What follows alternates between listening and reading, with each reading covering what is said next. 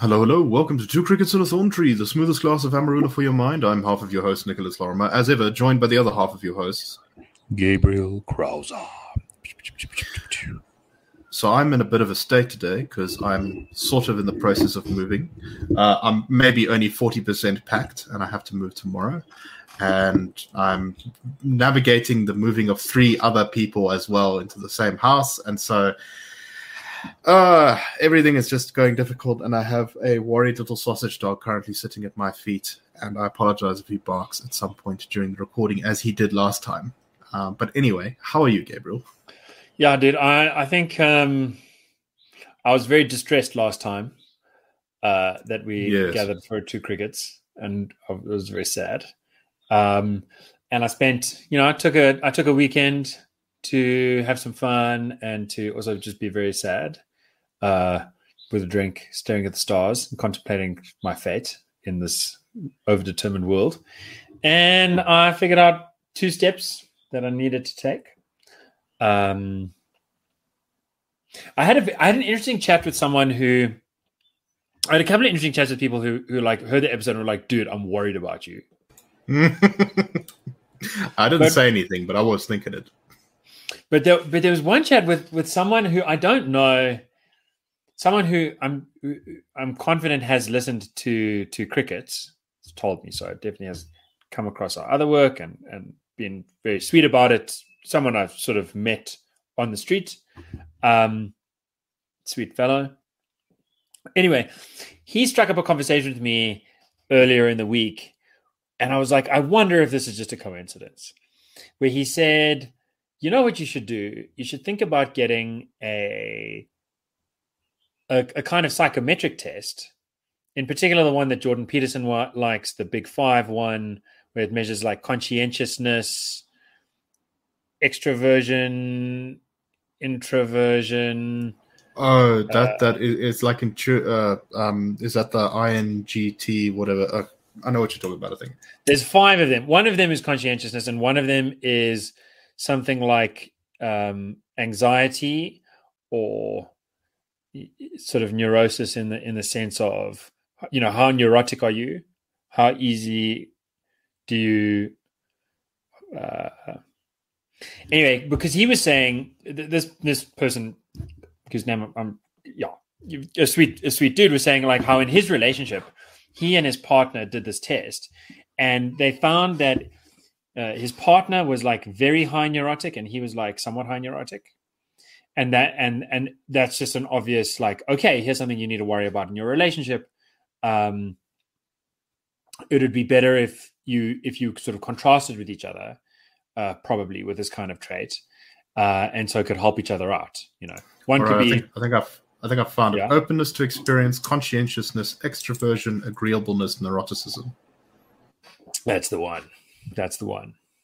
And he postulated that I was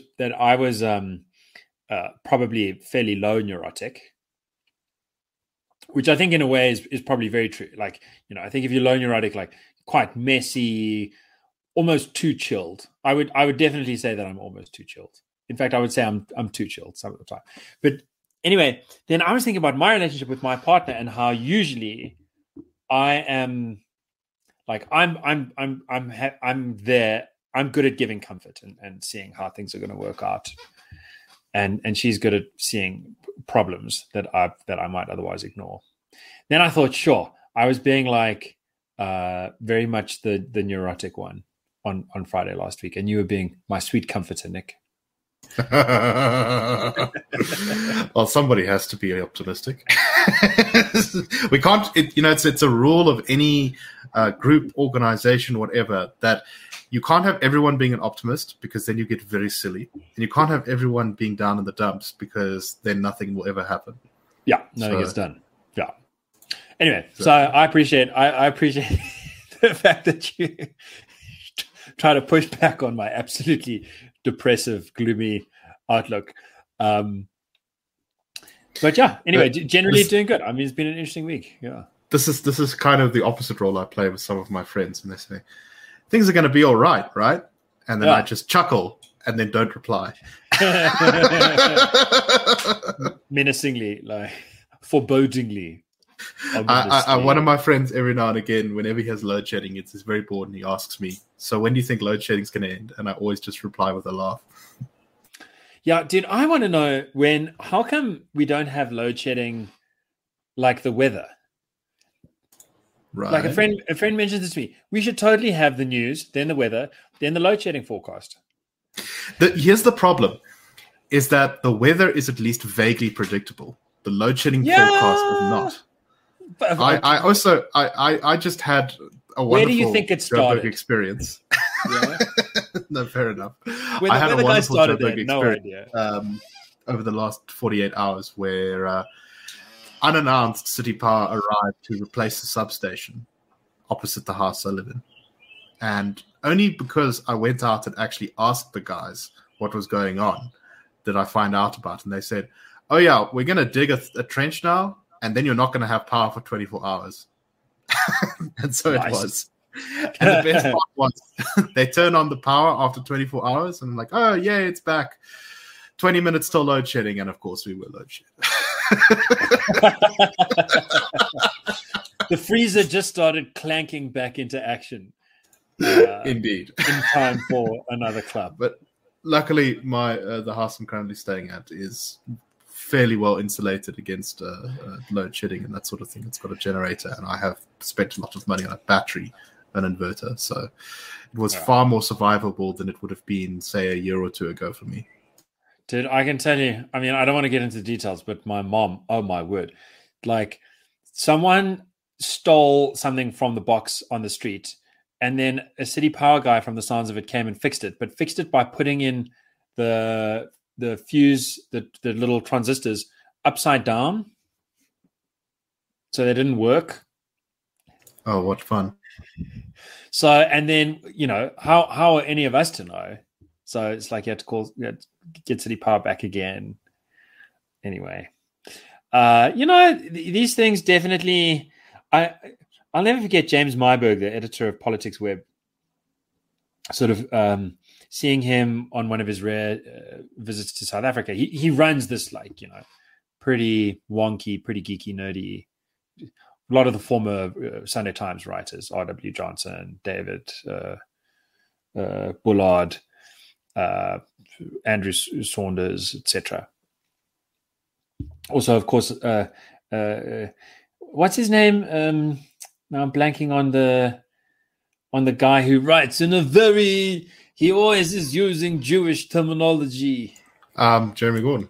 Jeremy Gordon. I wanted to say Jeremy Null, and I was like, it's not Jeremy Null, and I don't even want to make that association. But anyway, Jeremy Gordon is the funniest of them, I think. Anyway, James Myberg said the thing about coming back to South Africa is it always makes him realize how many little electric shocks there are in the course of the day or the week. It is like a little taser or like touching an electric fence. Like when something like that happens, when you have no power for 24 hours or someone, if you get mugged, it's like quite a serious electric shock. A hijacking is almost like you've been at a certain point, trauma can be, like full on electrotherapy where you have a piece of wood between your teeth that you're biting down on while your whole body rattles and you get an almost epileptic fit. After which, amazingly, you can come out kind of refreshed. I've had my own experiences of pretty violent attacks, certainly not as bad as it gets, but there is a way in which the brain kind of recalibrates, and I suppose one can get addicted to the low levels trauma, not the high level stuff. The really high level stuff, I think, is so terrifying and terrible that you always want to stay away from it. But you can become numbed to the electric shock, so you can almost kind of live on that energy. And he described himself as sort of not wanting to live on that energy of. Like caffeine is better than aggressive Indeed. treatment or aggressive incompetence. No.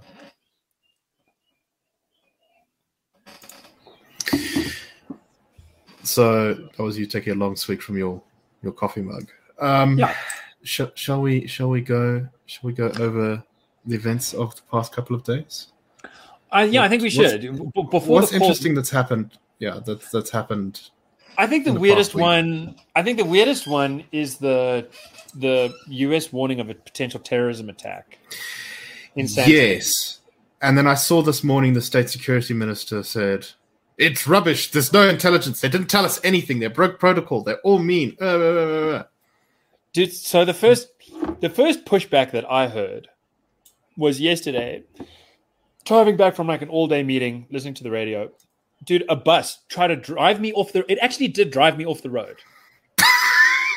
I'm sorry. My kvetch is not done. Dude, there's like load shedding. I'm driving back from Four Ways, business meeting in Four Ways. Very nice people. I enjoyed it. Very interesting. But I've got to tell you, Four Ways is not my favorite part of this planet of ours. No, Four Ways, I am not a big fan, I must say. For me, it's one of the worst parts of the northern suburbs. It's like the older northern suburbs. You know, the money is similar, but the soul is not there. Mm. And the infrastructure is wonky loo. So there's like I'm on 2 lanes becoming 1 lane, and on the one side it's just like it goes from tar to like a half-meter step down, and then some gravel. And on the other side, there are these concrete barriers that are squeezing 2 lanes into 1 lane. There's load shedding, so there's no traffic lights working. And I'm sitting there having this very philosophical consideration. And dude, bear me out. Right. There are thousands of us sitting on the road, waiting for like 20 minutes to get through 1 traffic light. But every car that I can see has got many lights. Like not just 1, 2, 3, and maybe a turning light. Dude, they've got 2 indicators at the back, 2 indicator lights at the front. They've got big headlights and little headlights. They've got brake lights. They've got, often the ones they've got like a red light in the middle of the boot, like in the middle of the back. Each single car, and there are thousands of them, each single car has more lights than a traffic light. Correct. But that's not all. They also have 4 wheels on the ground, a spare wheel in the boot, a moving wheel in front of the chair of the driver, which connects to those 4 wheels, an engine, a gearbox. Dude, those cars can go forwards or backwards, or left or right. It's true. They can constantly move around.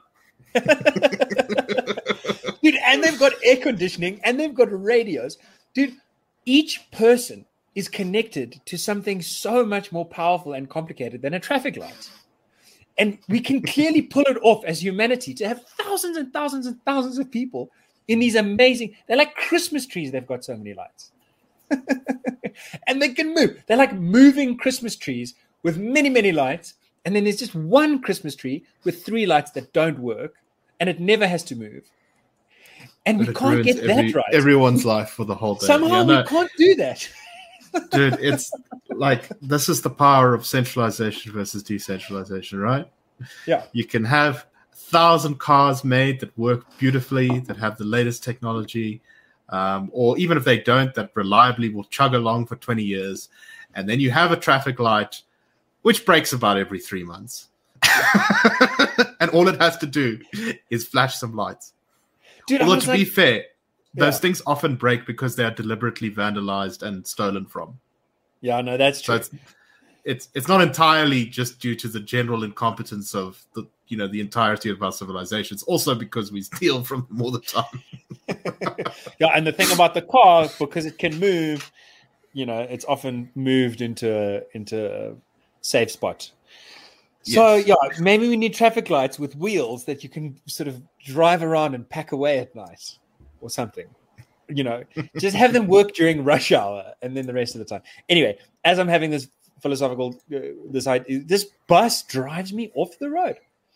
But I managed to get back on the road, and on the radio. Can I just say that I'm so glad that we mostly work from home these days, because the horror that you can feel the tension in the air, especially when there's load shedding and all the traffic lights are not working. Oh, everyone, even when the traffic lights have just come on, or if you've moved beyond the load shedding area, everyone on the roads is in a foul mood, and they want to just kill you because you're in their way, and they just want to go home or go to work. It's misanthropy on wheels. No, it's incredible in every direction. And you can really feel it, especially when it's in rush hour. It's like a miasma that sort of permeates the air. It's hideous. Dude, I really don't. I've had to do it twice in the last 3 months. I've had to drive like in rush hour traffic. It with load shedding. People have to do it every day. Are definitely like suffering from something like long COVID, but like not like precisely. Yeah, like a hyper stress, tension, post traumatic, constant electric shocks. It's like it's like every day you're getting a mild electric shock therapy. But then on the radio, there was some good news. And the good news was, but this was UJFM, and holla to UJFM. I've often liked it. When I was a student, or like in my early 20s, that was a fun radio station. I had some friends who were DJs on it. Back before I abandoned the the radio entirely, I did sometimes used to listen to UJFM, and it was pretty good. It was fun. Okay, but I don't want to say it's the most reliable thing in the world.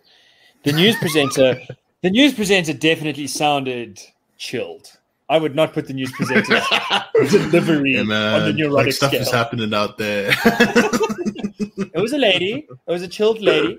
She was like, Ramaphosa has made a statement to say that the Americans broke protocol, and the terrorist threat is actually environmentalists who are threatening to throw mashed potatoes on a painting in Santon Library.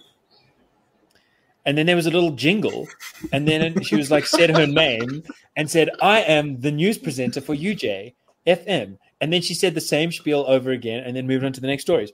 And I was like, so I've Googled it a little bit. I haven't gone deep enough to confirm or disconfirm.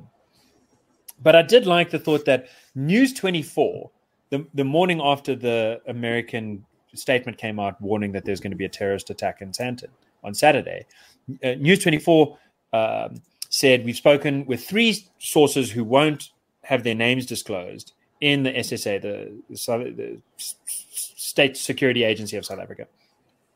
And these guys all say that this is ISIS or something like that, some militant Islamic effort to go after either the Gay Pride event or the Nick Rabinovitz comedy show. He's a Jew. He makes fun of everyone. And Gay Pride is obviously... I don't know if there's any intelligence to support this, but I also saw some people speculating that it could be something to do with the Tigrayan Ethiopian federal government peace talks, which are, I think, happening at the moment in Joburg. Well, I mean, this is not what the News 24, this is not what the SSA told News 24's guys. But when I was reading it, I was like, dude, and look, the journalists are good, Peter du Toit, Khan. But I did feel like, you can report what the SSA is saying, but does that mean the SSA guys have any idea what is going on? Like, if you had asked me, I would have immediately said, I think it's gay. It's, I knew there was a Gay Pride event. I would have been like, who's going to go after Gay Pride? Probably the logical closest. ISIS or some similar feature. With Mozambique's over there. I've been to some actual intelligence briefings with, security NGOs, and it's like in the intelligence world, it's a pretty obvious talking point that South Africa has thus far avoided Islamic militant terrorism, but that there's a lot of reason to suspect that we could suffer. That's not entirely true. There was, I believe, an attack on a Shiite mosque in South Africa a few years ago.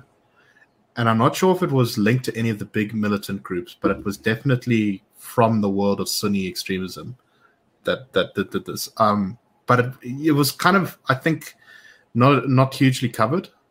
I don't think it was a really big story because, it was just like another person in SA gets shot. Right. But, yeah, I mean... So not zero. We have been quite, but like very low, lucky.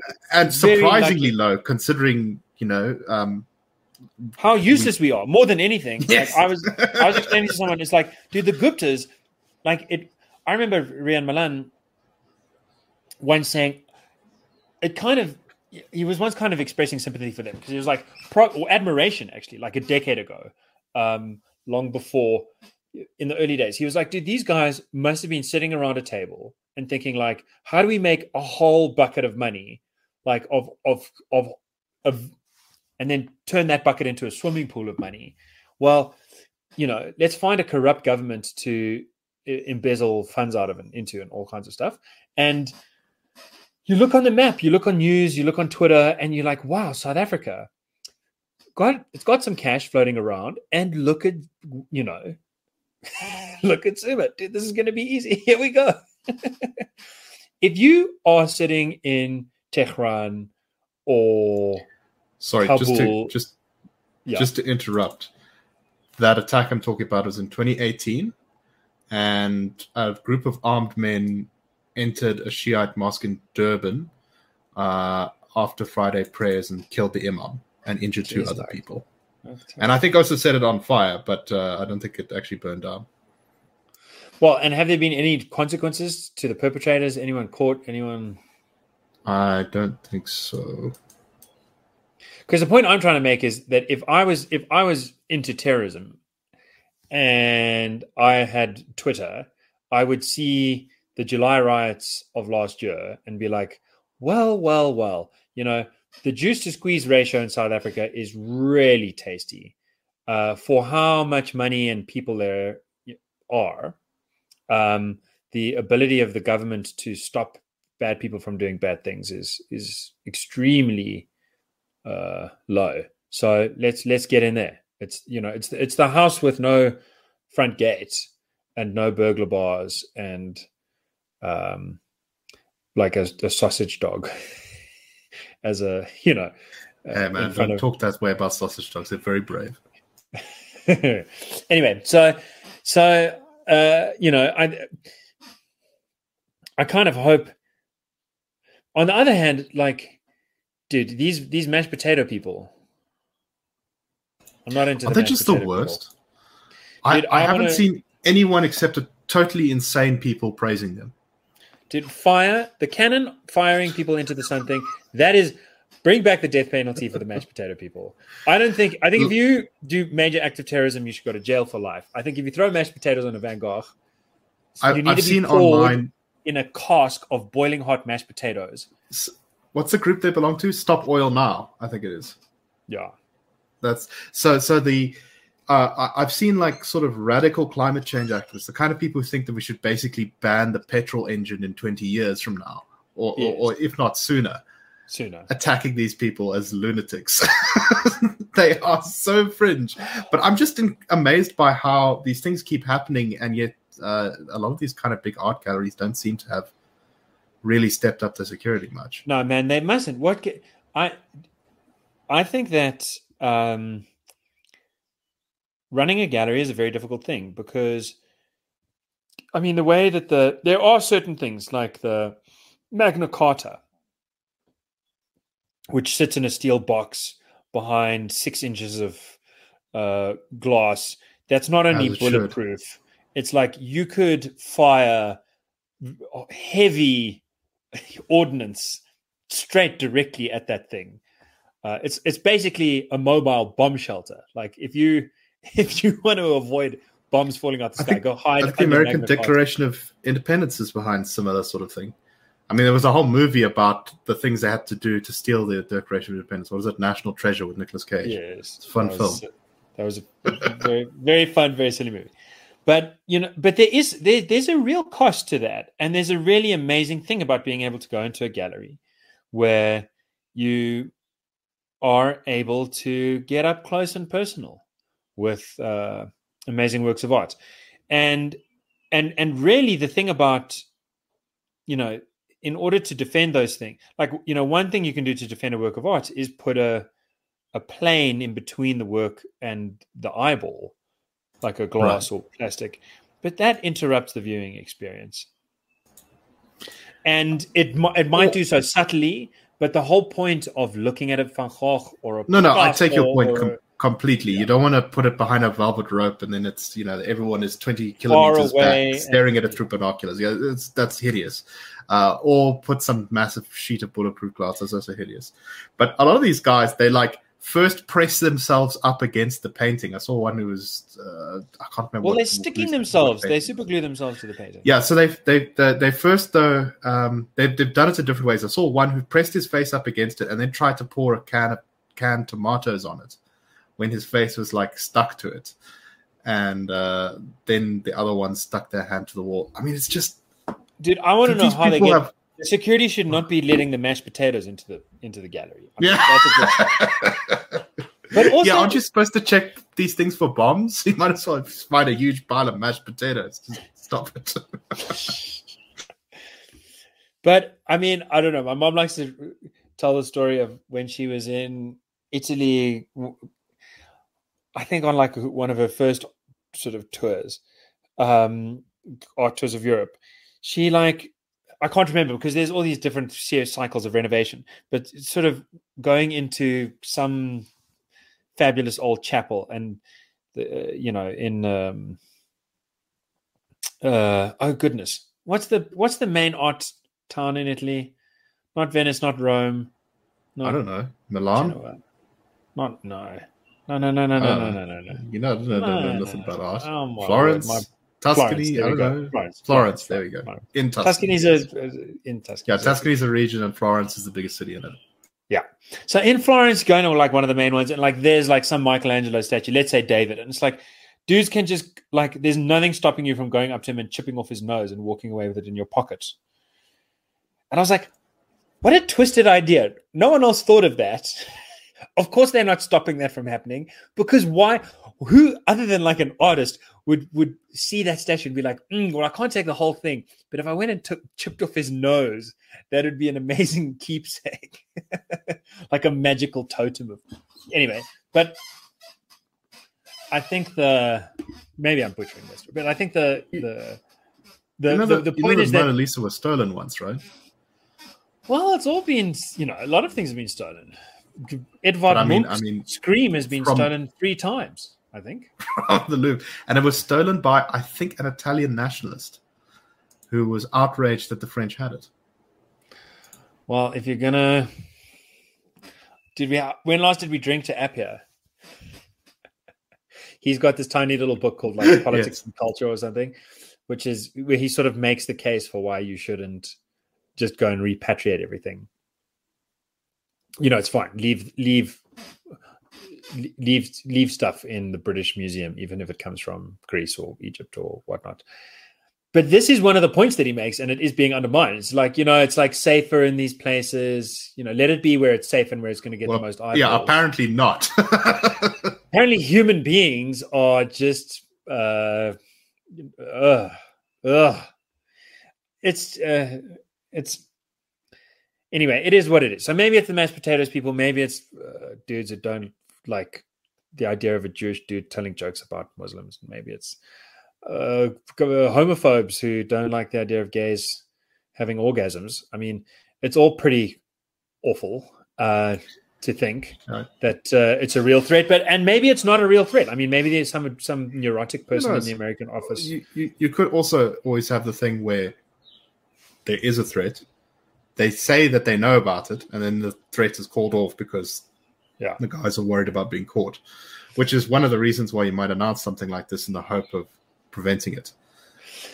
Right. I mean, I do think that it's the sort of Ramaphosa move of criticizing the US is pretty bold, because on any given Saturday, there's like a gathering in the Santon Convention Center. Lots and lots of people coming to the mall and all that, to the square. They could anytime be a terrorist attack, and people wouldn't really blame Ramaphosa or the government. But if on Thursday the Americans are like, there's going to be an attack, and on Friday you're like, nah, there's not going to be an attack, and then on Saturday there's an attack, you're going to have a very and the ISIS guys in Mozambique have threatened us. They did say that if we sent any help to the Mozambican government, that they would carry out terrorist attacks here. So it's not like, and they're not but by the sounds of it, they are not a Mickey Mouse outfit, and they are hooked into that network. So I really wouldn't dismiss it offhand. Well, but this is what makes me wonder whether I wouldn't dismiss it offhand. But if the Americans didn't say what kind of attack it's going to be, and if it is the case that they had an idea of what kind of attack it was going to be, and it was going to be a mashed potatoes attack, then News 24 is speaking to random dudes, not random dudes, but speaking to incompetent people in the SSA who don't actually know anything at all and are just trying to put two and two together and seem like they know something when they don't, then because they don't want to seem like they're behind the Americans, like, oh, the Americans know about this, we should know about it too, but they don't know about it. Then I could see why it would make sense for Ramaphosa to come out and say, look, guys, it's not nearly that bad. The Americans broke protocol here. We wish they wouldn't do that. Please go ahead as usual. And please don't cancel the Gay Pride Parade. Because, I mean, the main upshot is that, as far as I know, the comedy show and the Pride Parade have not been cancelled. The Ethiopian thing is going forward. So the Gay Pride Parade, I think they even said, look, we've been told there isn't a threat, but regardless, like, the whole point of this is to not be afraid and celebrate ourselves. So we're not going to cancel it. So, but on that version of very, very deliberate, clear evidence that says we found a dude's text messages and they say they're going to bomb X here or whatever. Anyway, I don't want to discount the possibility that that Ramaphosa could be wrong. It was also maybe the Americans were wrong too, actually. They could be, but I just trust them more because, I think that if the SSA does anything other than spying on other factions of the ANC and the opposition, probably, although I don't know that for sure. But I've heard stories from various opposition party people who talk about very strange things happening on calls and stuff sometimes. But anyway, if they do anything other than nefarious things, it's probably spy on the Americans, because there is a section of the ANC which is absolutely convinced that the CIA is plotting a coup. And that's not a joke. They say this all the time. I remember Gwede Mantashe has done things like he said in a speech, we know who is going to the American embassy. We've got our eyes on you. You won't overthrow us. I know that a couple of years ago, back in the sort of early Zuma years, there was an ANC MP who said that on the defense committee, who said that we need to reorient our military to protect us from an American invasion. So the ANC very aggressively dismissing any claims by the CIA is kind of like an instinctual sort of thing, I think, for a lot of their leadership. Right. Also, no, very fair. I think there's a lot of paranoid suspicion.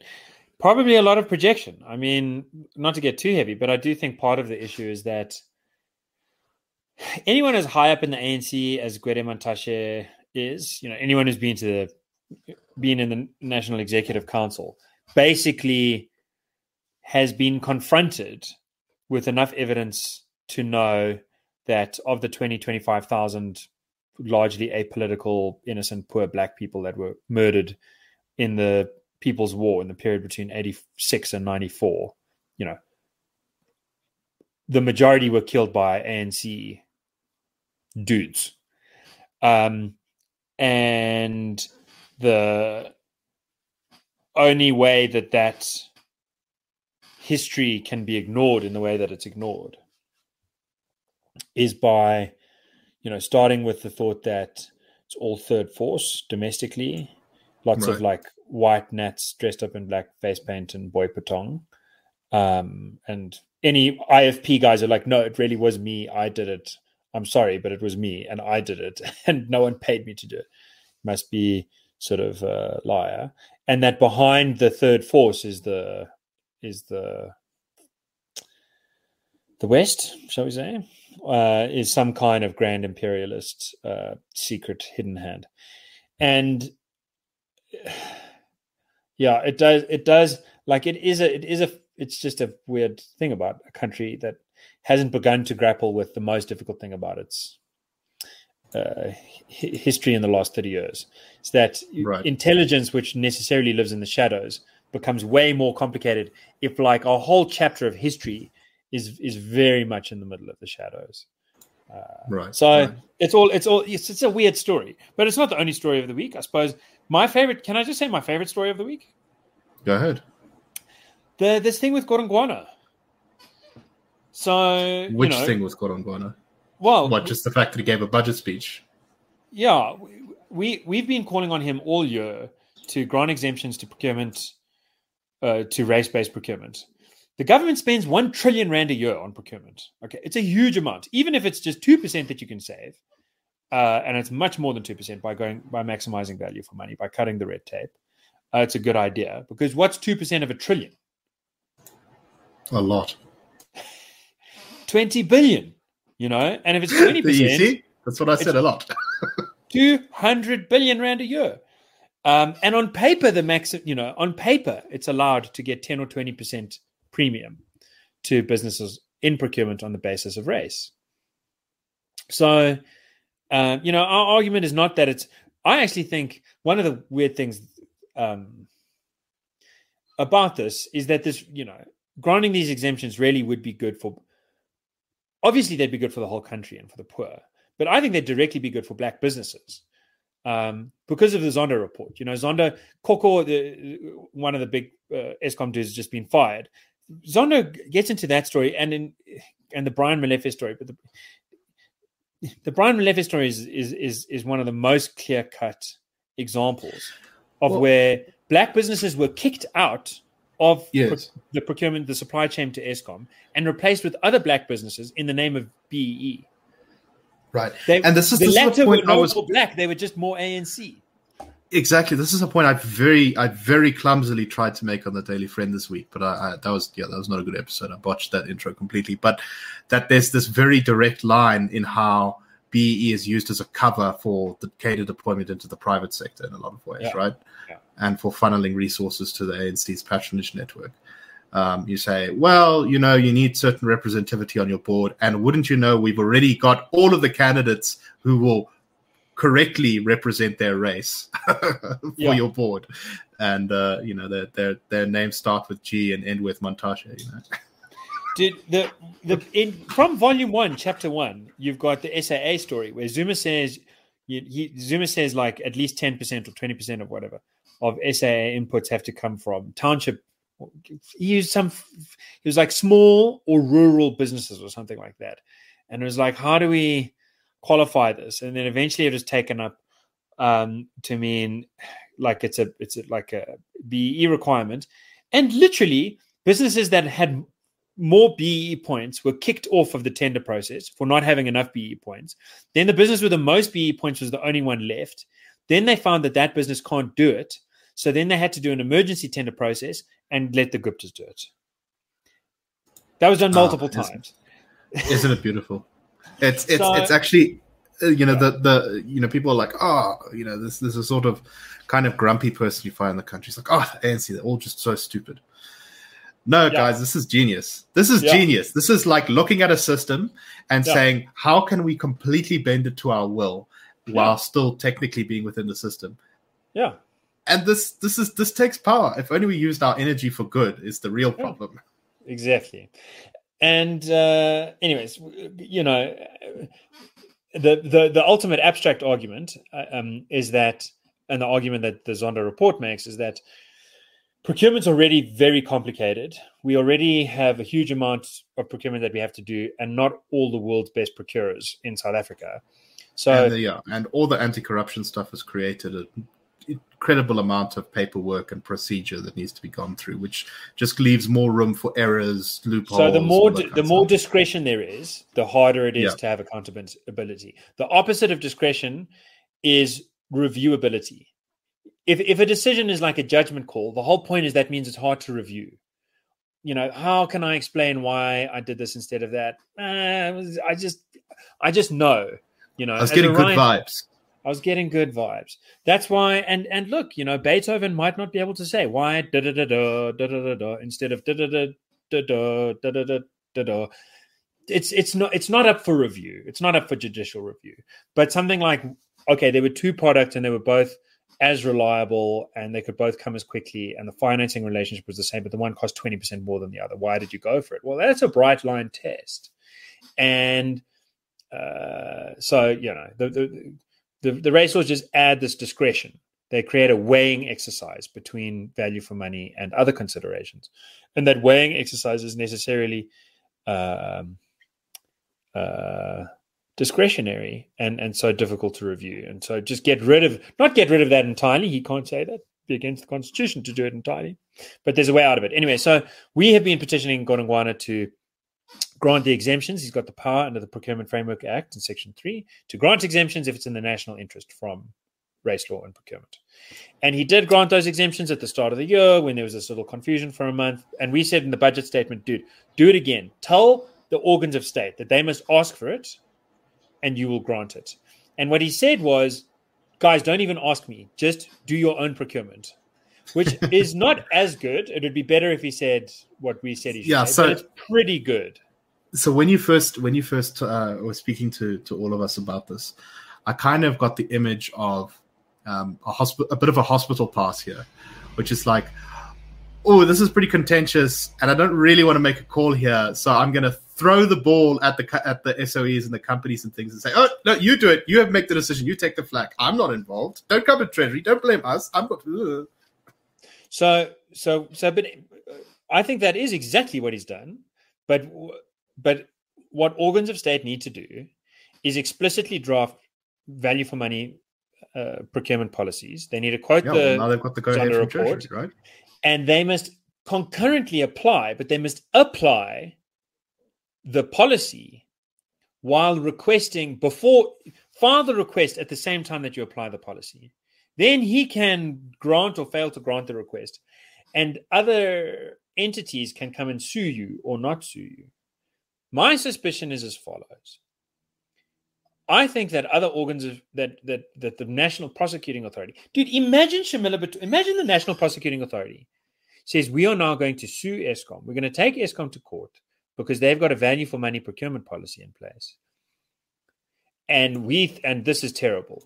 They're not going to have a sympathetic time in the media. Some people are going to say, yeah, look, why not be capital? But you're going to see a lot of black businesses are going to keep getting the business. It's just they're going to be charging 10 or 20% less.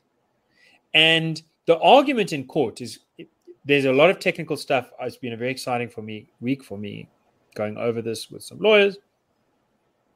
But it boils down to this. Let's say Nicholas is Eskom and I'm Black First Man First. And Nicholas has gone for a value for money thing and I'm suing Nicholas and I'm saying that's unconstitutional. Why is it unconstitutional, asks Nicholas. And I say, well, because you're not advancing or protecting protected groups, disadvantaged groups. Nicholas can say, here's the amazing thing. If we get value for money, we reduce load shedding and we increase the amount of money that's left over after we buy a transformer or a transistor or a cable or whatever. There's more money left over at the end of it that we can either use in Eskom to fight load shedding, or that can go back to the fiscus and can be used to pay down the debt, or that can go to paying for social grants. Yeah, it's kind of like saying, you know what's better than giving one black person a hefty tender for a couple million? It's giving 40 million electricity.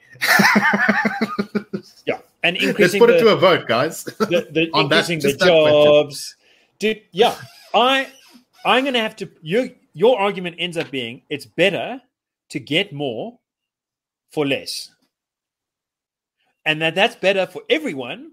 And it's also especially better for poor, unemployed, uneducated black people that are doing the worst. And that clearly the kind of people who are not going to be given a tender. Yes.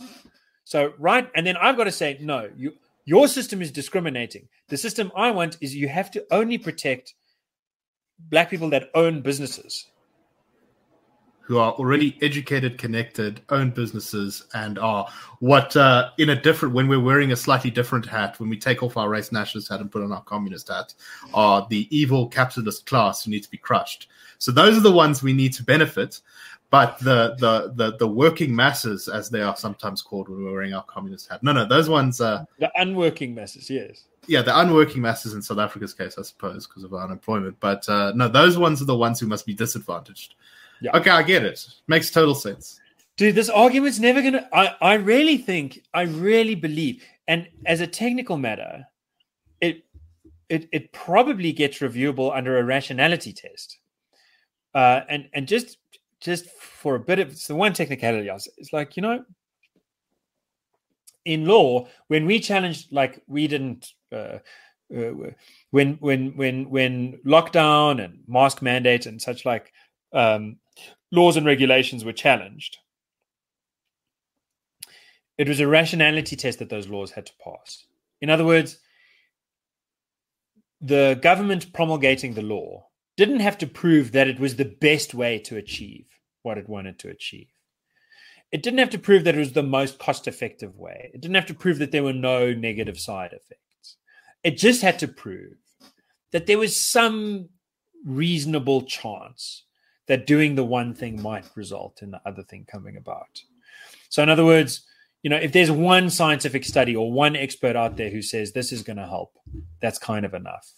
And you can't strike it down. Rationality test it's a very easy test to pass. But the person who has to pass the test is the one setting the policy. And the challenger has a very high obstacle.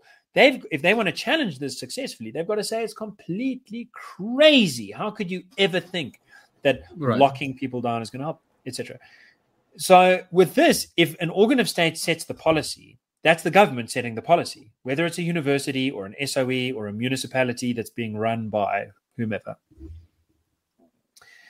And the challenge then has to come from the other side. And that challenge has to show not just that we think there's a better way to help previously disadvantaged people, or we think you're always not the best. They have to show that there's no rational connection at all between maximizing value for money and helping poor Black South Africans. I would love to see. That's going to be a tough move out there. Eh?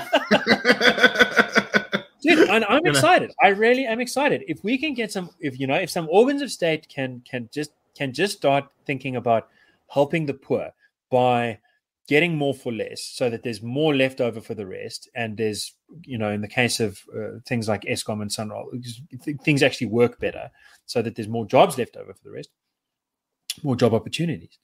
Dude, I think that could really. It is, and it is.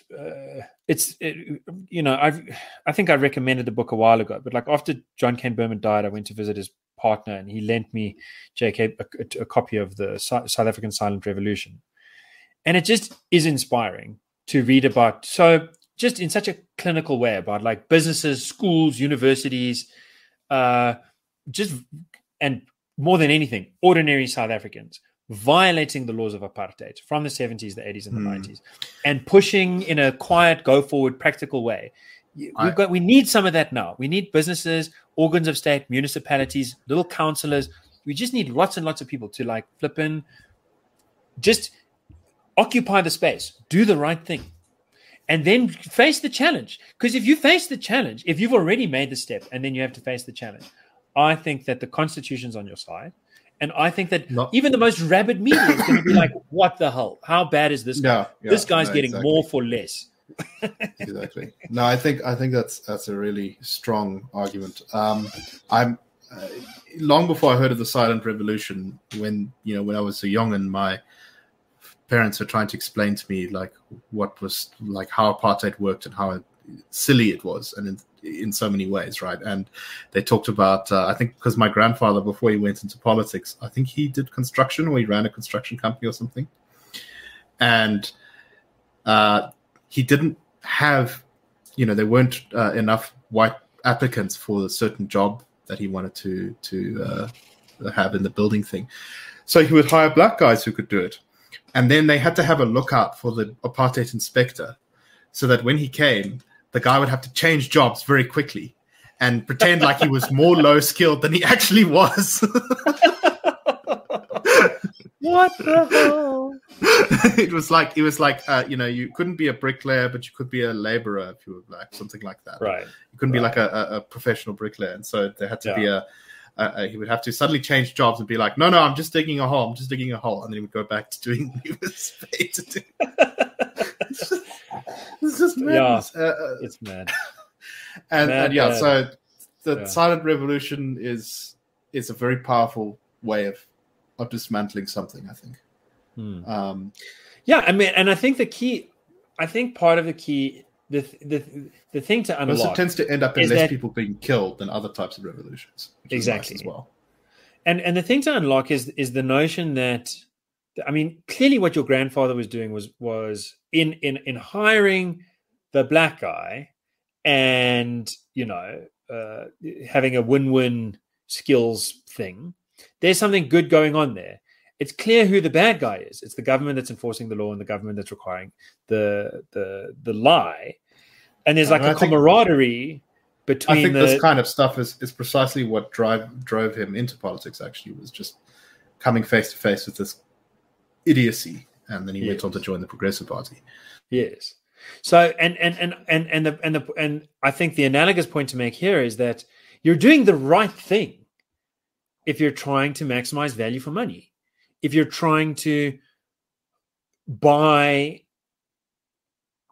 a bit of infrastructure or a bit of equipment that costs 100 million rand for 100 million rand, instead of buying it for 200 million rand and going through a series of non-value adding intermediaries whose only function is to grease the wheels is to tell the lie, to tell the modern day lie in this job environment. You're doing the right thing by avoiding that. Anyway, I'm excited about Godongwana's. I call it the wild dog whistle. He blew the wild dog whistle on going forward with pragmatism and non-racialism, and South Africa has a great tradition of it. I think there's something so beautiful about the fact that since Jan Hofmeyr, in fact, wasn't Jan Smuts a finance minister under Louis Botha? Like since I'm not sure he might have been.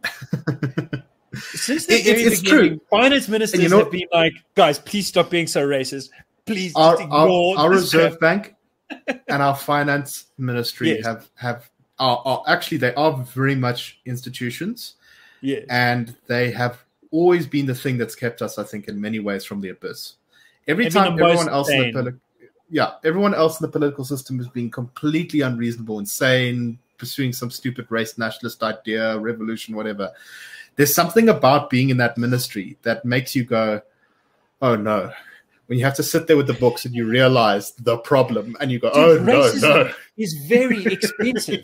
That is the thing about racism. It is so expensive to not look at what really matters in the world and instead fixate on some romantic notion of bloodlines. It's extremely expensive. This is always the point I kind of try to make. There's this kind of story that everyone in South Africa, the whites, you all benefited from apartheid and you all are so much better off because of oppression, that kind of thing. It's like, guys, no, racism was super expensive for everyone. It made everyone's lives worse. If we were in a less racist place, we'd all be much richer. Black, white, doesn't matter. Yeah. And we've just pissed away money for decades and decades and decades of different strains of racism. Yeah. And all it does is waste our time and make our lives worse. I mean, there's a very nice example of a case in which there are two measures of the same thing. So one measure is relative. Of course, apartheid placed people in South Africa relatively better and worse off according to race. So white people were better off thanks to apartheid on the relative measure of as against Indian, colored, and black people. But if you measure it against either the abstract potential, the counterfactual of where we could have been if we'd been non-racial, or the reality of other countries that didn't have it, then you see that, yes, also white people suffered under apartheid. Right. Not just in the sense that it was, like Alistair Sparks said, you have to be racist. So if you go and write Steve Biko as my hero, you get arrested for breaking the Anti-Terrorism Act because he's at certain points in history, a person whose name you're literally not allowed to publish. But also in the sense that you're worse off because you're in a stultified market, absent even the sanctions, stultified just by the deliberately bad education system and the deliberately racism vicious is super into the fixed pie, fighting over the scraps kind of mentality, zero sum mentality, right? It's about being the top crab in the bucket rather than getting the crabs out of the bucket. Yeah. Yeah. So it's better to be the top crab for sure. Yes, definitely. Yeah, no denying that. You're still a crab in a bucket. Yeah, and let's all get out the bucket, dude. I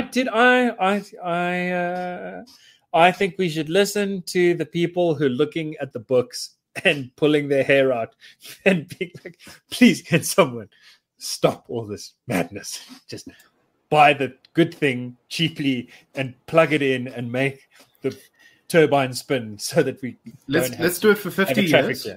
Yeah. And if we still want to, we can go back to the stupid ways of doing things. If it doesn't work out, let's just try it for 50 years. How long has South Africa been around for? 112, something like that. Yeah, so that's not even as much time as we've been being stupidly racist for. So let's 110. Let's try. Yeah, 112. Yeah, 1910. So let's try for 50 years. It's half as long as we were stupidly racist for. 30 years. Give us 35. Yeah, 30 years. We'll settle for 30. You let the Institute of Race Relations run the country for 35 years. You can have it back for eternity. Yeah, there you go. And you can complain if it's not to your liking, but I have a strong feeling that it would be a little bit better. So, dude, maybe this is a good segue into we don't want this to be a 2.5 hour long episode. Yes, no, I have moving things to do, unfortunately. But Nicholas has people he's got to go beat up. But I want to talk about a case in America where America. I mean, fun fact about America is that. I looked it up. As far as I can tell, the average Black American earns more than the average white South African. Right. Which is an amazing figure to just remind people of if they, to illustrate this exact point about, what's going on in the bucket versus what's going on across national borders, and insofar as that indicates what could have been happening here. The case that I want to talk about I'm just going to call it the Milligan case. Evan Milligan is the named complainant, and descendant of slaves, black dude in Alabama, unhappy about how Alabama has drawn its electoral map and sort of been joined. The federal government has joined his case. As of various NGOs and academics. And they have alleged that Alabama, which is a deep South, traditionally extremely, it has a very racist history. I think it's fair to say that there is more pugnation, like more white people killed black people because they're black in Alabama than in South Africa in the last 200 years. There's probably a case to be made for that, for sure. So I think I once even read somewhere that at least some of the inspiration for apartheid was directly drawn from the Jim Crow South, places like Alabama during the beginning of the 20th century. Yeah. So what's this case about? Alabama's black population is 27% of the total population. Alabama has 7 districts.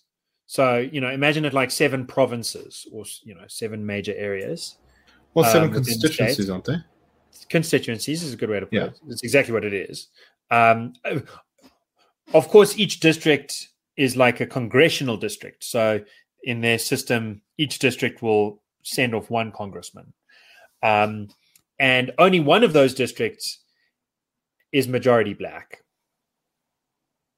So 1 out of 7 is about 14%. So 14% of the districts are majority black, but 27% of the population is majority black.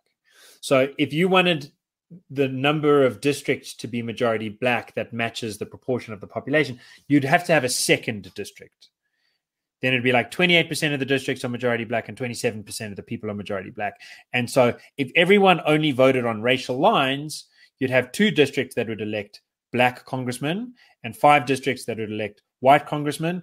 And that would roughly line up really well within a percentage point. With the demographics, right. With the demographics of the whole state. But as it is, if all the black people only vote for black people and all the white people only vote for white people, you're going to get 14% black representation and out of a 27% population. And that is illegal. That's unconstitutional. According to the district court, 3 judges, that's a federal court. 2 of those judges appointed by Trump, I think. I don't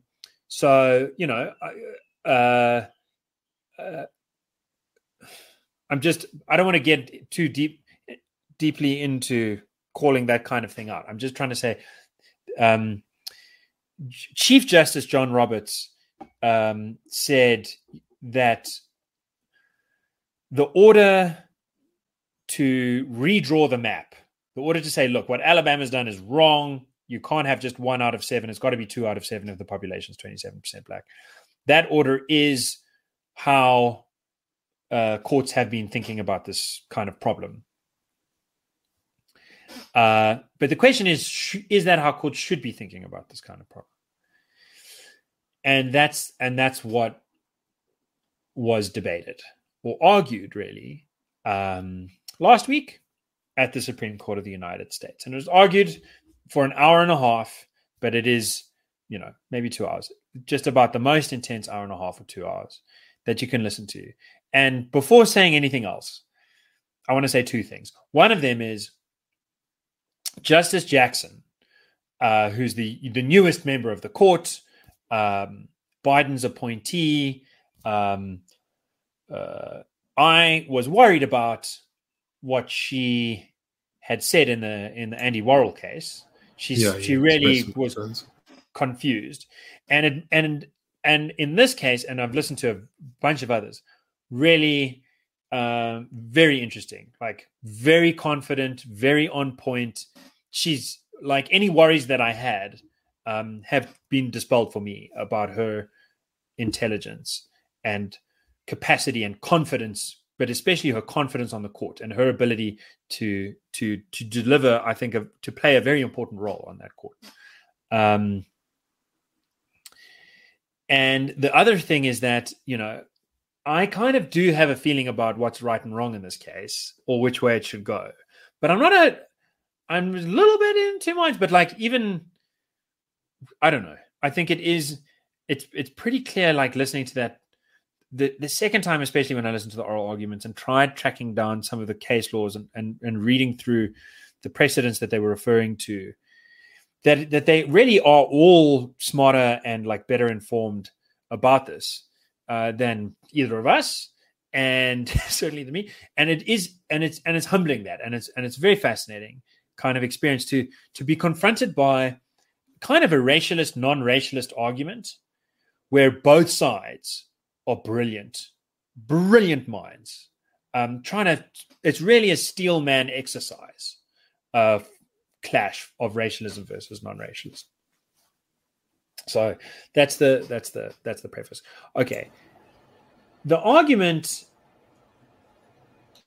kind of, I don't know, Nick, you must interrupt me if I say anything that doesn't make sense, or I don't really know the right way to go about it. But I think one thing that people should know is that Congress passes the laws. That's America's parliament, America's National Assembly and NCOP.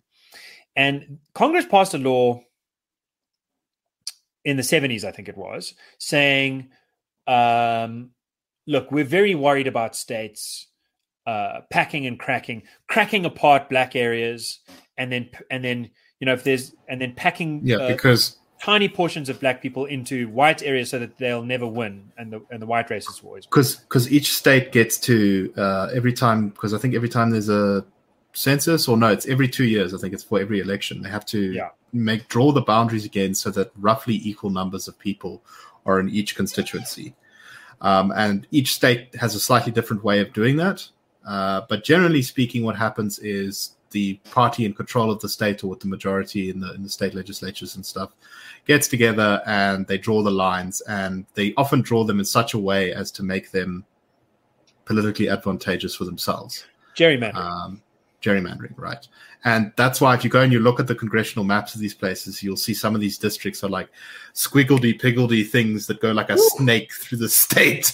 You would never in a million acid trips come up with some of those maps. Yeah, they're like clearly way out.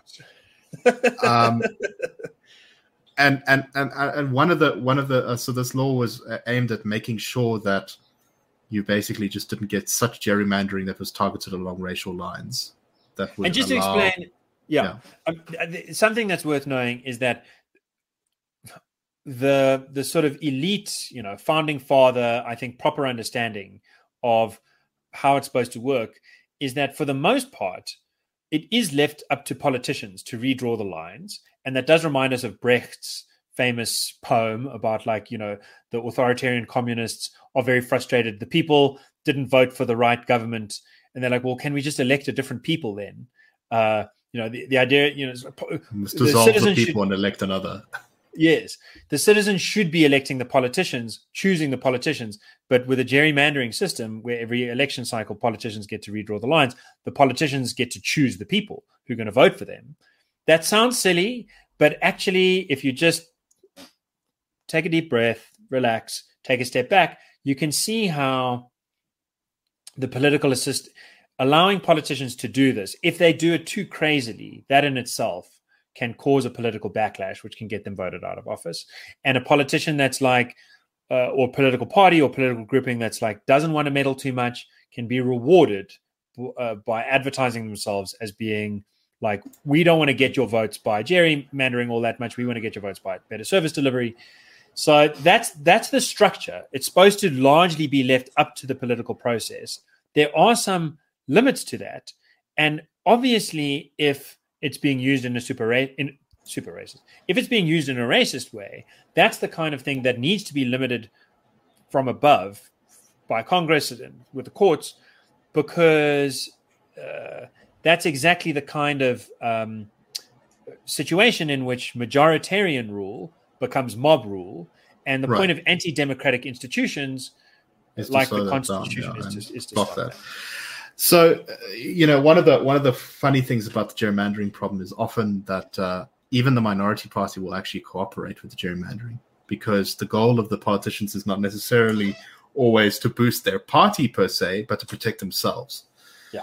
So they will agree with the larger party and say, no, you can draw this district, which makes it less likely that our party will get 2 seats, so long as it makes me safer, more likely, and guaranteed, so that I don't have to campaign as hard. So it's not a great system. Yeah, it's not ideal. And to be fair, some states have since experimented with different ways of reforming this. So I think some of them have a supposedly independent panel, that draws the things. And I think there was a big kerfuffle in New York actually this year where the Democrats who controlled it drew the boundaries in such a way, and I think they violated their own independent panel that they had set up, that the districting was thrown out in court, and they had to keep the old one. And that has caused enormous amounts of chaos for the Democrats in New York. I wouldn't be surprised if after November 8th, there are some shocks in New York as a result of all this mess that's been caused by that. You've got things where you had Congress people who've been together in the same party, in the same state, in districts next to each other for decades. It's basically close friends, suddenly having to primary each other, which is quite gruesome stuff. So it's a messy process, this gerrymandering. It's a messy process. And I don't want to get into all of the arguments as to why it's better than the alternatives. Maybe it's not. But look, it's what they've got. And in that context, they leave a lot of it to the mess of politics, but there is this limit that it can't be racist. So Congress passes that law in the 70s, and it's civil rights era, Martin Luther King's being assassinated. America's trying to stop Jim Crow in the South.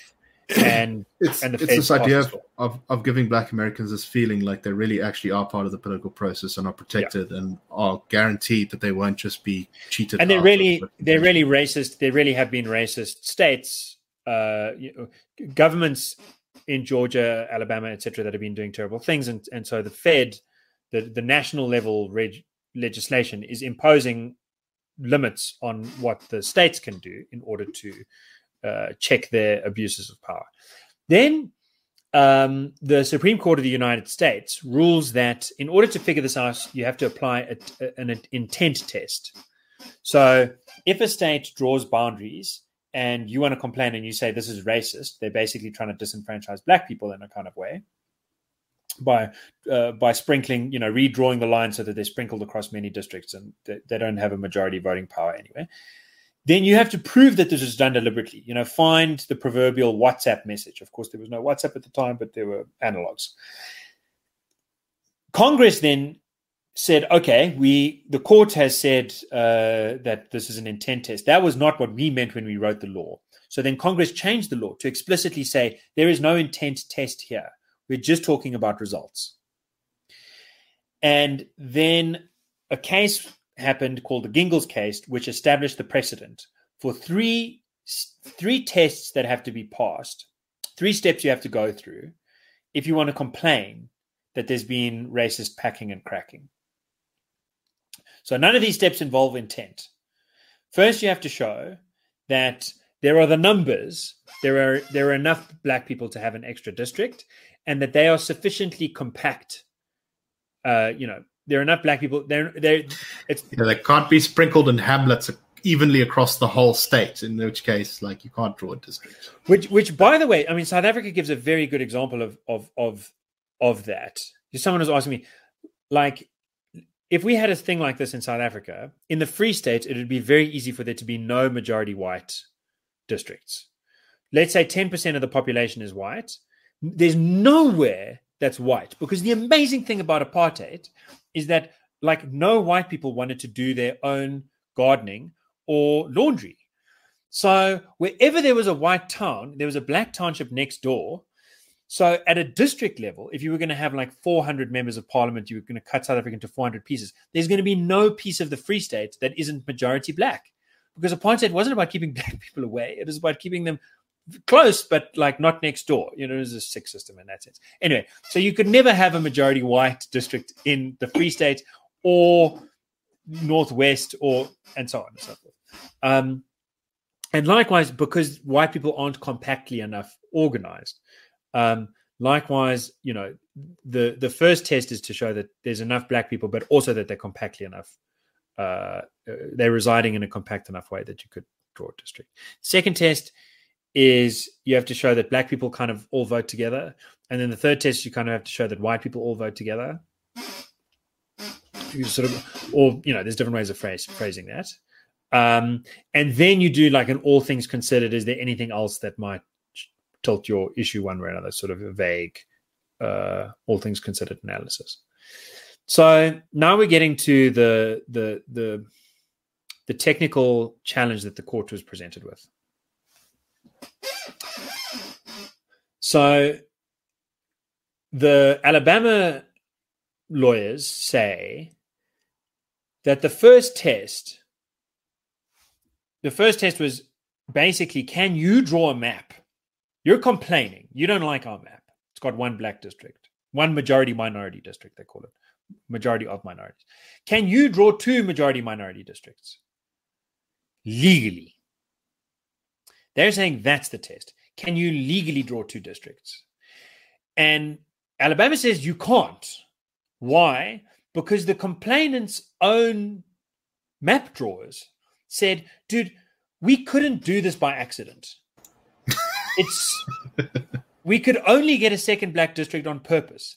If you get a computer program and you put in all of the desiderata for how map drawing is supposed to work. So it's actually, the maps look much less crazy than they looked even 15 years ago, by the way, because of the kind of introductions of independent boards, kind of review processes. Most states have at least put in rules about contiguity and compactness and distribution. Yeah, I've been looking at, while we're talking, at Alabama's districts, and they are a little bit wonky. There's definitely some shenanigans going on here. But, like, for example, I don't see anything much worse than, say, how Joburg is drawn as a municipality in South Africa. Yeah, I mean, so there's like a pulling along the river. Yeah, there's a bit where traditional. The bit that is the majority black district, it's like mostly normal, and then it has like a corridor down a major highway that just shoots out into the middle of one of the urban areas. So you're like, silly. But it's still not. It's not as crazy as some of the ones in like Texas, which are it's like a horseshoe shape. I mean, the whole Texas is already a panhandle weirdo. Anyway, their own, none of the map makers said that you could draw this thing on purpose. The computer algorithm, all the desideratum, it doesn't ever draw 2 black districts. Like it draws 1 million maps. All of them have 1 black district. And and their own map maker said, dude, you can't draw 2 black districts on accident. You have to do it on purpose. And so Alabama says, if we told our map makers or the other side, let's say the other side was in charge, the Democrats were in charge, whomever, if someone was in charge of Alabama and they said to their map makers, here's what we want you to go and do. We want you to go and draw an electoral map. And one of the things we want you to do is make sure that there are at least 2 black districts, 2 majority minority districts. That would be totally illegal. You definitely can't do that. That is like what South Africans call a hard race quota. That is not allowed. Like in America, you can do affirmative action in instances where there's been direct evidence of prejudice, and where there's some kind of narrowly tailored and focused redress for that, which passes a proportionality test, and also which avoids corrupting basic democratic institutions. So they're like, this is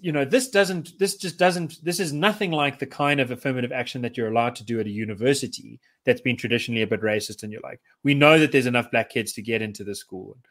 So we're going to say it'd be nice to have some more black kids, but we're not going to say, no white kids allowed after the first 100 or something like that. This is just a hard quota. So that's their argument.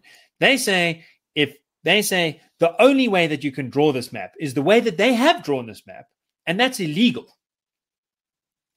The other side doesn't contest that. They don't contest that it's illegal to draw the map this way. They say, okay, it's 2 steps. They say the original way that they drew the map, if that's how Alabama had drawn the map, that would be illegal. They agree. But they say the first Gingell's test, the first step you have to go through, remember the first step is to draw a map, the second step is to show that blacks vote together, the third step is to show whites vote together. They say that first step of drawing a map, it doesn't mean you have to legally draw the map. It just has to show that it's possible to draw a map where black people are the majority in 2 districts, whether legally or not. And they say, so this is not they say once you've gone through these 3 steps, what that shows is that if there aren't 2 black districts in the way that you have drawn it, that means that there's an inequality of results, which is not vindicating the equality of political opportunity to black people.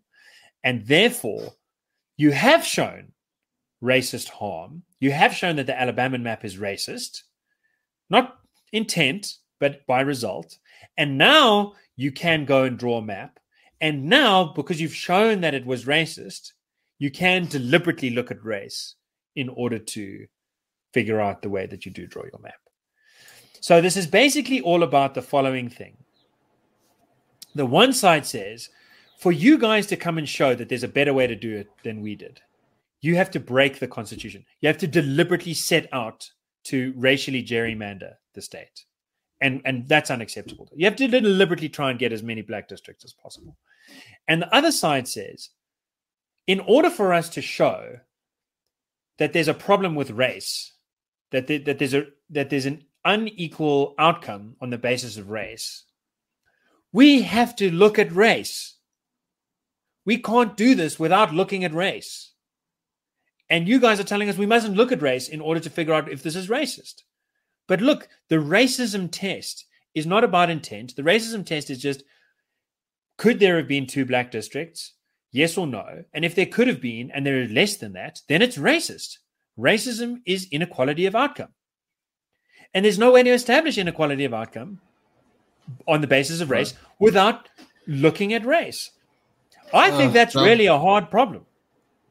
That I think down that road leads madness. And I think the best person who wrote on this particular was Tom Sowell, who just talked about how you don't see even distributions like anywhere, in any industry, in any country, in any economic system, of people in racial groups, cultural groups, whatever you want to define it. So this dream of saying, no, well, we have to, this is what we've set as the goal, we have to reach this by any means necessary, is inevitably going to cause some of the most funky, weird, twisted stuff. And I think probably just result in like a race version of what the Lebanese parliament looks like, which is each religious group in Lebanon gets a certain number of seats. And you register according to your religious group, and then you're only allowed to vote for parties in that particular block. And then there's a set number that each block gets in seats in the parliament, which is the kind of systems that send a shiver down my spine. And this looks like, that moving in that direction. Obviously, it's not going to do that exactly, but when you basically say, look, we have to have not just racial representation here, but not just an attempted racial representation, but I think it does effectively end up in a hard quota. And to say that not having a hard quota, not having the outcome that a hard quota would produce is racism is a bit crazy. Well, yeah, I mean, I think that, look, you and I, we work for the Institute of Race Relations because we really believe in non-racialism as the method of realizing liberty. So I totally agree that this I know which side I'm on in like my basic value judgment. Right. But I think what's interesting about this case is that it's a strong legal argument. And it gets stronger. Because what Justice Jackson said, as did Kagan, I must say I struggled to follow Sotomayor at points. She went down this road of like, it's all, she was like, that other established community, one of the desiderator for map drawing is that, if something has been a town or a community for a long time, people have been voting within this region for a long time, it's a community of interest. You needn't split that. She's like, well, this community interest in the Bay Area or whatever it's called is like, it's just people who descended from like Germany and France or something. So that's also race. I was like, well, that's interesting in the sense that like, I do think that there are bloodline stories to tell within the white race that are also race stories. I mean, Aryan is a race, Gael is a race, Slav is a race, etc. But on the other hand, it seemed like a very off-the-cuff way of dismissing the thought that community of interest had transcended the bloodline story and had become a community of interest on some other basis. In the way that, like, I know, Emmarentia or Melville, Melville is a community of interest, surely to goodness. And I defy anyone to come and tell me what race Melville is. Or Yeovil, for that matter. I mean, Yeovil is like, whoa, it's scattered all across the African continent, and maybe most people are black, but they would not identify themselves mostly as being black. I know because I've asked. Nigerians and Ghanaians and Congolese in Yeovil, they don't say I'm black. They're sort of like a funny, at least a lot of people I've spoken to consider that a sort of very funny way of grouping them. Right. But anyway, the point is just what Jack. Sorry. Yeah. I just wanted to make a very brief point going back to weird congressional districts. I've sent you some photos now. Obviously, it's audio only, so our audience can't see it, of the Texas 15th congressional district, 7th congressional district, and 2nd congressional district. And these things are some wild shapes. The 15th is like a blocky snake that goes north to south along literally hundreds of kilometers through the countryside. The 7th is like a kind of a horseshoe, except it's more square in the middle rather than round. But the second, dude. The second is incredible. Wow.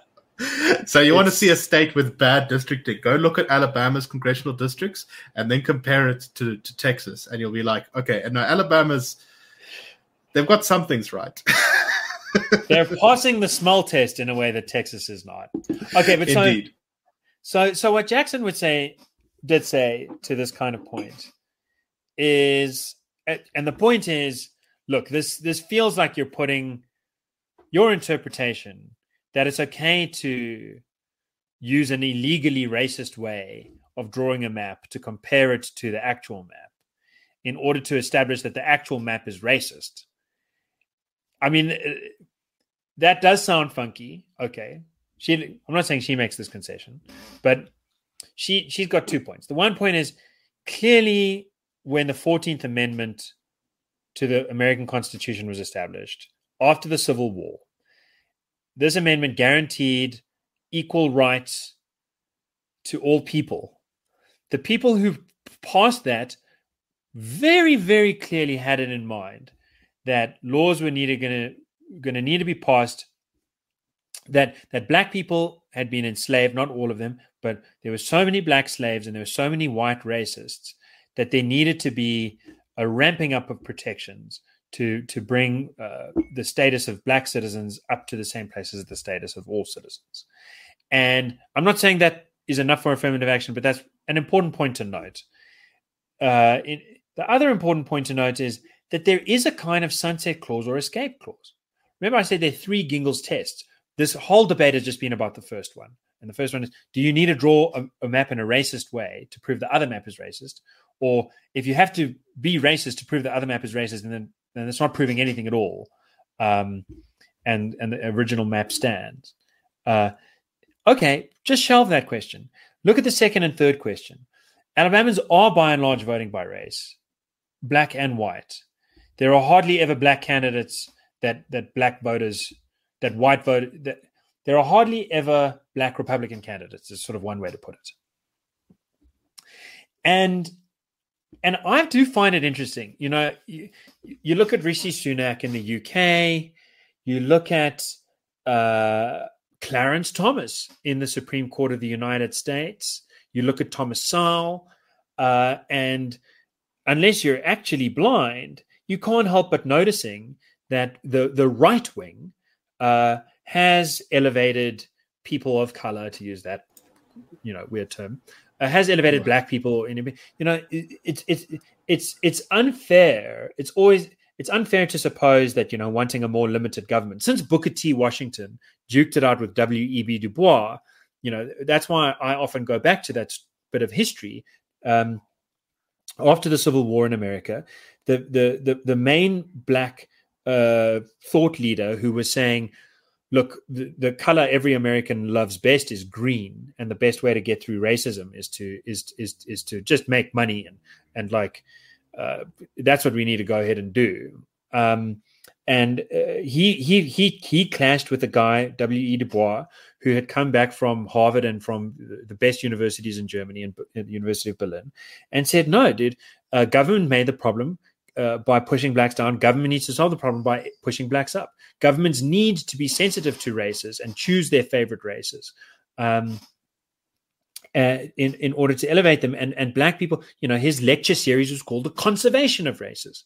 He was terrified in the 1890s that black people were going to give up on the notion of being black before anything else. We're going to give up on race solidarity in the name of materialistic pursuits or a kind of religious transcendental notion in which the soul has no color. He wrote his first book was called The Color of Souls, and there are different ways of reading that, but I don't think any of them avoid the thought that he thought spiritually, soulfully, at the deepest possible level, black people are different to white people, and that they should stay that way, and that it would be a betrayal of the difference that God imbued in the world for American citizens to meld into one culture, or to have a variety of cultures that don't cut on racial lines, but instead cut on other lines. And Du Bois won the day, I would say, largely because of white burden supremacists having their fingers on the scales and having enough disproportionate wealth and so on to shut down black classical liberals and to just give put so much wind in the sails of black nationalists, communitarians, and so on. That the next century is kind of not all that surprising, but within that context, it is still the case that the Republicans in the US and the Tories in the UK have had their within their ranks and up and down the line, important people, very respected people who have not been white. And that all being said, if in Alabama the next series of congressional leaders coming forward were out of the Republican side, included many black conservatives, that would provide an escape clause. Then the Gingell's test wouldn't apply. Then no matter if 50% of the state is black and only one of the districts is majority minority, you wouldn't be able to force the state to redraw its map, because you wouldn't pass the test of like, are all the white people in general voting for white leaders, and are all the black people in general voting for black leaders? And I've got to tell you, I don't know what Alabama's like.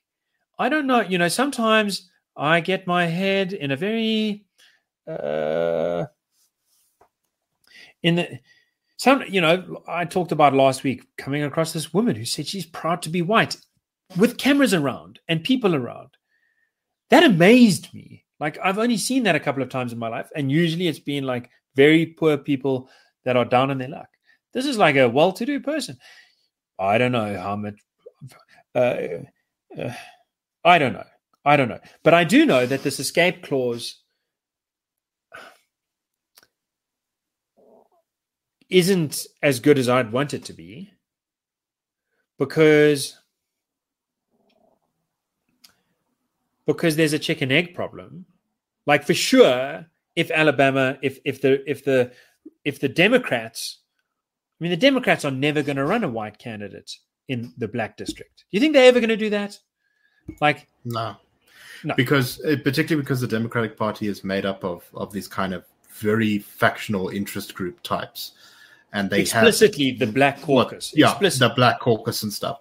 And so the Black Caucus would consider it a betrayal if the party, even if there was a genuine enthusiasm for a white and candidate, amazing, black area, right? Even if the primary voters were keen on it, the sort of federal party would probably try to block. I mean, they might not necessarily be successful, but they'd be very upset. They'd say, no, this is undermining black representativity, and it's white people stealing black people's positions and that kind of thing. So we're on the same page, man. I mean, I think that the effect of saying the only escape clause is for something to happen that the political party is disincentivized from doing, and the test going into it is like overtly, you can be a racist in order to prove the other guy's a racist, and if you do, black racism trumps white racism. That is just how it seems to me.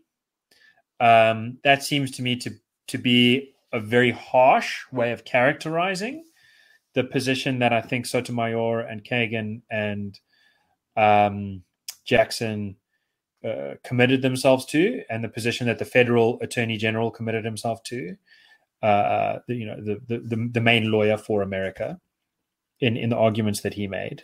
It did sound a bit like that, but I think that intelligent, smart people are happy to swallow that position because, and this is one of the interesting things about it, is I do think language does a hell of a lot.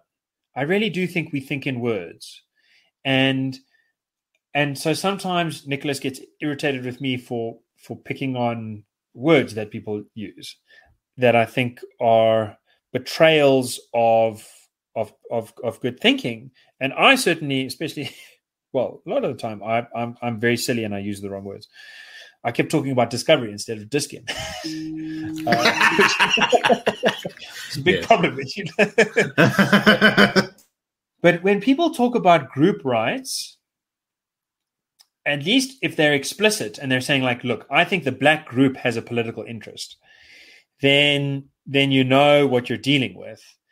But there's this kind of slippage from like individual rights to talk about. I don't know how you get from an individual right as a voter, a right that each individual has to vote, to talk about inequality of political opportunity, because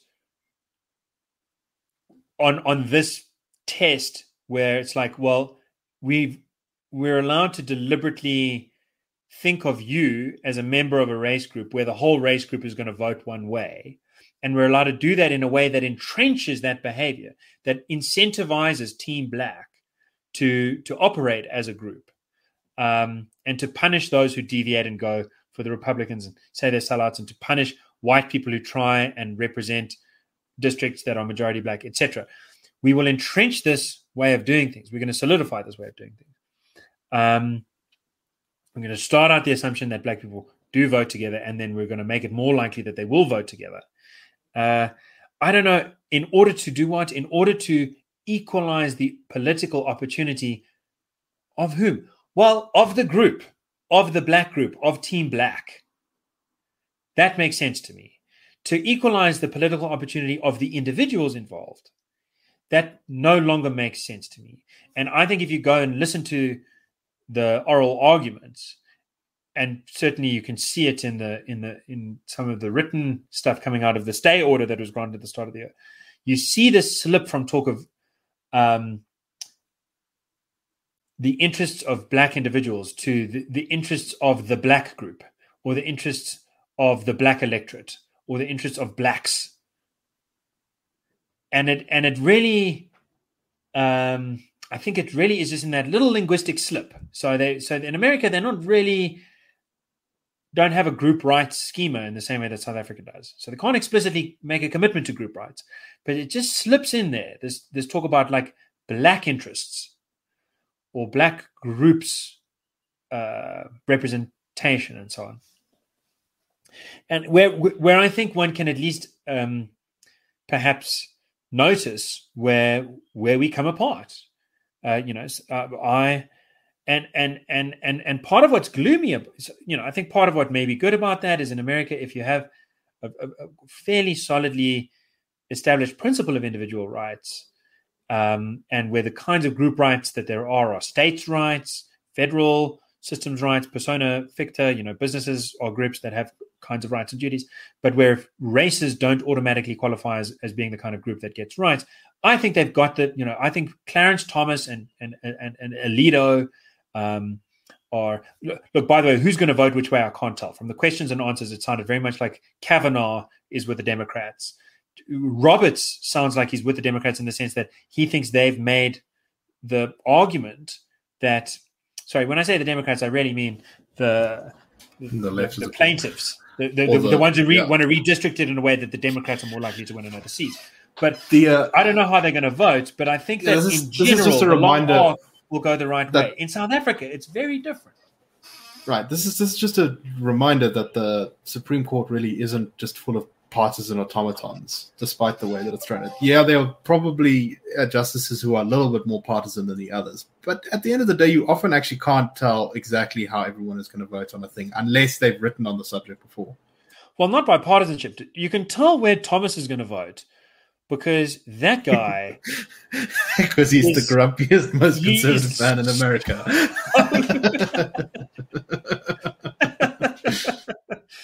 But I think... But, here's the warning. Everyone must stop whinging and just get on with it. The amazing thing is, like in this case, in two others in the last cycle, like the question that he asks right at the beginning of the thing is just the question that, like, after 2 hours you come back and then you think about it for 2 hours and you come back and you're like, okay, I think that kind of maybe is the question. And it's so weird when it starts because it never seems impressive. He always gets the first question because he's so from this, for years and years, he didn't say anything. And I first got to know him as like, someone that Stephen Colbert would make fun of on late night TV shows as like the Black conservative dude, the Oreo cookie that white people put there, white terrible Republicans put in place. And you can tell that he's just like an empty shell because he never says anything on the court. And the heat started to get turned up on like, why does Clarence Thomas never say anything?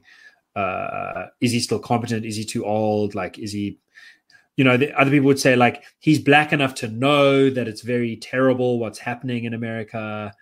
And yet he's stuck in this sort of playing this white role of being a conservative. And so he doesn't say anything because it would betray that.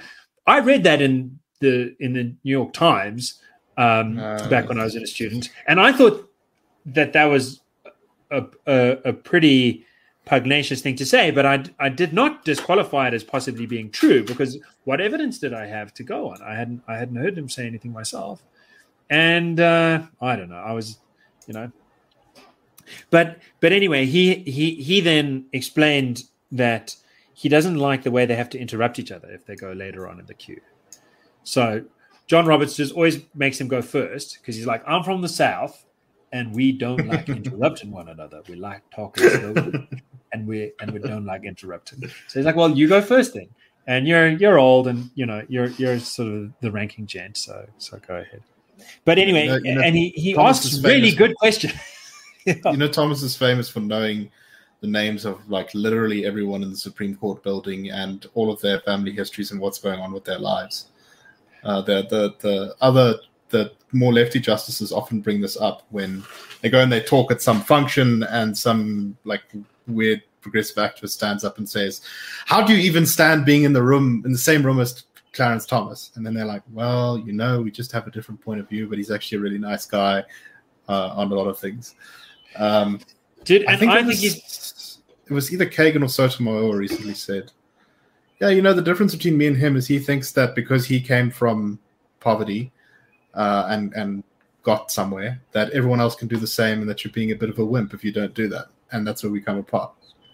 That's a fairly succinct, I think that's simplifying it, but I think that's actually quite a succinct way of explaining that. He's got quite a hard-assed approach to government responsibilities and people.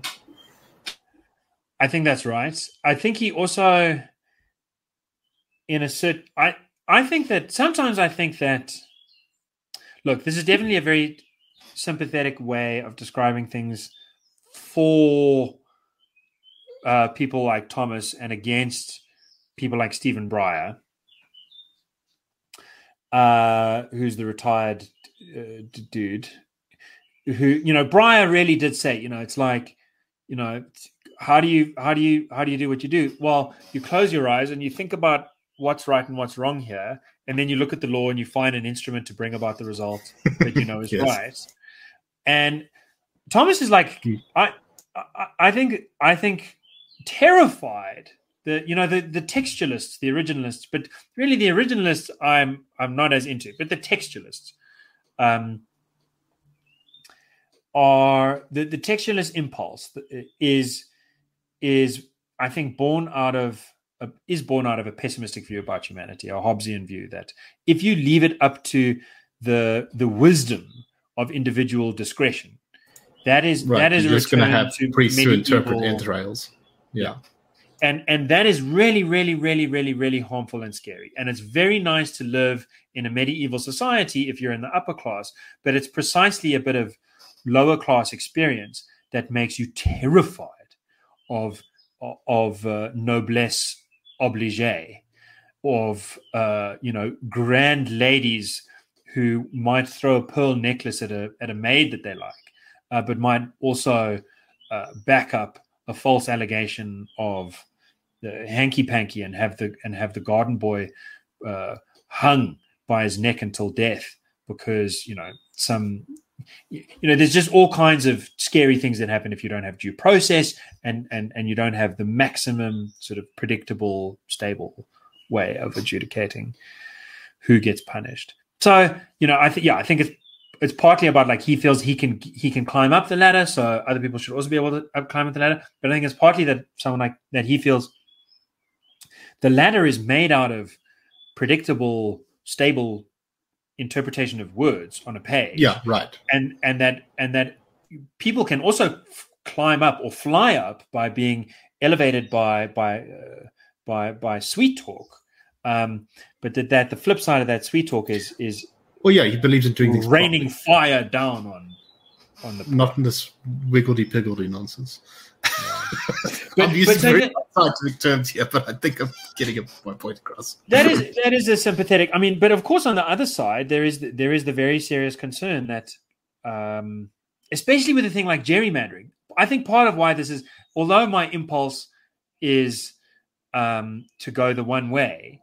I really wouldn't, if I was sitting in their position, I wouldn't know which way to rule on this because I think the text is very, very important. And if the text of Congress says this and the text of the 14th Amendment says that, and it allows for this kind of process to go through where you do just check what is the ratio and is there, if you deliberately set out to do it, a way to get to majority black districts.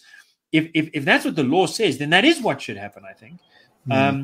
Because it's precisely that predictable text. And maybe the law needs to be like that for gerrymandering cases, because gerrymandering is such a weird thing where politicians are choosing who gets to vote for them. No, I don't know. Gerrymandering is a very serious problem, and it's difficult, I think, to solve without completely abolishing the system. And then you get all sorts of other negative consequences that come from, because, you know, their constituency systems have a lot of good to recommend them.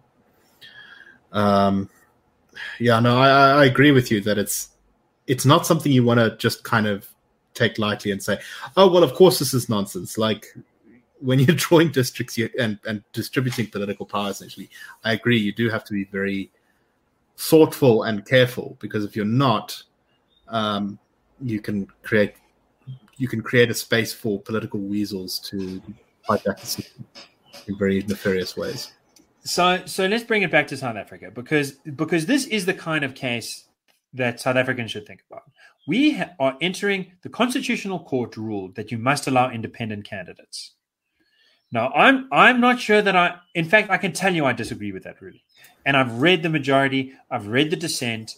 The dissent clearly identifies the crucial error in our majority judgment as taking basically a silence in the Constitution to be a confirmation that you've got to go one way. The Constitution explicitly says that we've all got the right to political representation. We've all got the right to run for office. It lays out certain things. In the municipal context, it also specifically mandates a mixed system where you have both constituencies and proportional representation. In the national and provincial level, it doesn't do that. Insofar as there are constituencies, it establishes the NCOP as a kind of, so far as the provinces, that's as close as we get. And the dissenting opinion says, you know, if the Constitution thought that it was necessary to let anything like constituencies or anything like a mixed system to take place at that level, it never would have split the two ideas across differently and made it explicit that you have to go one way in municipalities and then been silent on which way you're supposed to do it at national and provincial level. Now, it is the case that the government, in arguing for maintaining the status quo, had said, look, the silence of the Constitution on the national and provincial level, this means we're disqualified from having constituencies or disqualified from allowing independents to run within off of party lists, because those are separate questions, but they're practically connected. They're not textually connected. But the silence shouldn't be read as requiring it or disqualifying it. The silence should be read as saying that this is open to statute. And right. The majority just did a classic make it up as you go kind of constitutional thing of saying, well, we can't show you where it's written in the text that you have to be able to run as an independent candidate, but it says you have to be able to run for office. And we think that means you should be able to run for office whichever way you like. And, what is does the judgment make the distinction between an individual who starts a political party called the Me Party, which is to represent themselves, and an independent who's not part of a party? Because in practical terms, those are the same thing. Yes, insofar as it recognizes that once you've started a Mead party, depending on the constitution of that party, you could not in the end be the leader of that party, especially if you get multiple seats and then the other people in the party want to get rid of you on the basis that you didn't do the right thing for the party. So there is that difference. But there is nothing in the Constitution that says you are allowed to run for office in such a fashion that you can never be removed by doing so well that you have other people that fall under your political wing and then they want to get rid of you because you've broken the party line. Like, it's a weird thing to think you have the right to... No, it's nonsense. The only way to make sense of it is to say, well, we have the right to a constituency system. And the Constitution very, very clearly says there's got to be some constituency stuff at municipal level, and very clearly doesn't say that at national level. Anyway, so the Constitutional Court made this argument, and most people in civil society, including in our camp, have been very enthusiastic about this. They love the idea of independent candidates. And then they draw the logical conclusion that once you're allowed independent candidates, if an independent candidate gets 200,000 votes, they're still only getting one seat, and an extra 100,000 votes is going nowhere. And, you could say it's going nowhere, or you could say that it's effectively going to, in some sense, to larger parties.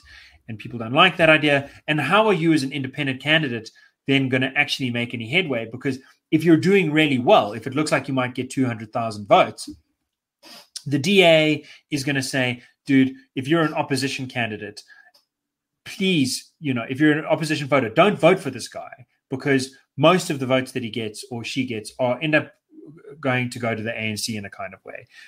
Yes, if you could get in a WhatsApp group and be like, us 100,000, we're going to vote for him, and we tell everyone else not to vote for him, then it would work. But that's a very hard WhatsApp group to establish. And so in between, they're either not going to get anywhere. Least of all, because you can't make a WhatsApp group 100,000 big. Yeah, yes. So it could be a Facebook group, but it's a really weird thing. Like, now, in order to not waste votes, you have to try and coordinate who's going to vote for this candidate, and then set a cap so that more people don't vote for this candidate. No one likes that idea. So then they try and establish a constituency system, because it's the only way to kind of ameliorate that. And dude, I've got to tell you, I'm flipping terrified. This guy's made public comments that I can address. Mike Atkins, he's one of these dudes who's like very keen for this, and he's publishing a policy document for the Institute of Race Relations. You know what's coming down the pipeline? You know what sort of a lot of people in our camp are arguing for, a lot of South Africans are now arguing for? They want a more constituency-based system. We're like, in America, the Democrats, everyone's arguing like, we don't want a constituency-based system. We want PR. We hate the fact that Trump got less votes, but Hillary Clinton... right. You see this... Sorry, Trump got more votes, but yes. These arguments are most intense, I think, actually in the UK, where you get a majority of seats with, depending on who you are, 35% of the votes or something, or 36, 37. So, traditionally speaking, so I'm telling you now, the next 40 years of South African politics, the ANC, if it doesn't completely ruin itself, it could easily come back into power, even if other parties don't. Dude, one of the biggest things is going to be how this electoral system plays out. I don't know that we've been arguing the right side of this. If we get more and more constituency-based, which is a direction that a lot of people are pushing for, constituencies tend to benefit two kinds of parties. Firstly, rural parties. The Republicans, the Tories, there's a very good reason that they get more out of a constituency. The Nats in 48. The Nats in 48, the rural parties. Okay, so we're getting more constituencies. The ANC, 45%. How much of a gap is there going to be? Well, the Constitution says, I'll get to that. The second kind of thing is parties that are willing to exploit group rights, legislative principles, judicial principles, in order to gerrymander things the way they want it. And thirdly, the parties that are willing to just be outright corrupt. No, I agree. I have this concern as well, and the ANC ticks all three boxes. I've kind of always thought that in a perfect South Africa, I would like a constituency, a mixed system, because I don't believe that you should have 100% constituencies. But I think that the ANC is so opposed to the rule of law and fair play that it basically can't be in power and have any power to draw those constituencies, because they will draw them in such a horrifically unfair, ridiculous way, especially if they think that they're going to be facing votes. It is going to make those congressional districts in Texas look like nothing. And if you think these racial arguments are flavorsome, dude, there's going to be all kinds of representativity, oh my word, it's going to be, dude. And imagine, like, if you really want South Africa to get madly tribalist, create a legitimate political avenue for people to say, you know, there's not enough vendor representation in the constituency system, or there's too much Zulu, or not enough Xhosa, or too much this. Dude, this country can... There's already fighting over the borders of municipalities along tribal lines in places like Limpopo. Service delivery protests, you know, the first genuinely harsh, violent service delivery protests back in the mid-2000s that kind of reignited a kind of transition era look of burning tires on the streets and people were getting killed. And it was like, what are you protesting? It was redistricting municipalities. Mm. This is not a game we want to play in this country. It is a... Yeah, not right now for sure. When everyone is being at full. Look, on the other hand, the alternative is that a constituency system will break the centralized hold of the ANC on its own members, and that you will get I wouldn't call them good political actors, but a multitude of political actors establishing fiefdoms for themselves in these rural areas. And so the ANC won't be a hegemonic bloc that controls all the rural areas, because they'll fracture along the underlying lines of what the party looks like underneath, right? And maybe most of them will vote with the ANC in parliament, but also some of them won't, because they have different interests, or they're trying to punish a certain ANC faction or something like that. That's a more optimistic view, I suppose. So just one other thing. The Constitution does guarantee, what is it? Rough proportional representation. You gotta love the Constitution when the Constitution uses terms like that. I want to see. My friends and I belong to this like silly little internal discussion group, right? And we wrote a joking constitution for it. And one of the terms used in it, specifically to make fun of this kind of thing, is the term rough consensus. That someone can be deemed an enemy of the state effectively by rough consensus. So I'm always very suspicious. Consensus where is that consensus where you take off your...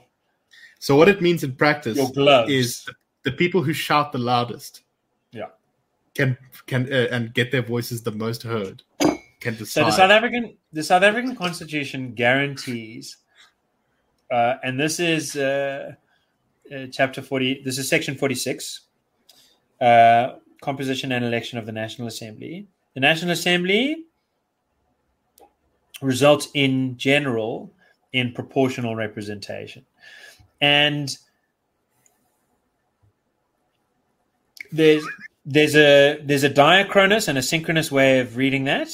So you could say results in general in proportional representation means sometimes it can be quite far from PR and sometimes it'll be exact. But like if you have 10 elections, if you look over the period of a century, over 50 elections, most of those elections are going to be pretty close to proportional representation. And Nicholas has wrote a piece recently about polling, or a report that's going to come out. And, he makes the point that polls... in general, are pretty on point, but sometimes they're really off to the one side, or they're really off to the other side. Yeah. So their average miss. This is about the US midterms, and their average miss is about 2% over a long period of time. But on any particular case, could be you could have an 8%. Yeah, you can have 8%, or you can have 0. Yeah. So another way to think about it in general is that on any given instance, it's got to be within 0.5% or something. Yeah. Now pick your number, because here's a dilemma. The Constitution in section 195, 197, provides for broad representativity in the civil service and in the judiciary, inter alia. And I think broad representativity and in general in proportion representation are different words. And so you can use broad to mean something different to in general. But I can also see how an intelligent person draws a connection between those two relations. So broad representativity has been read as like racially speaking, if the country's 80% black, 10% colored, 10% white, 2% Indian, doesn't add up to 100, but that's fine.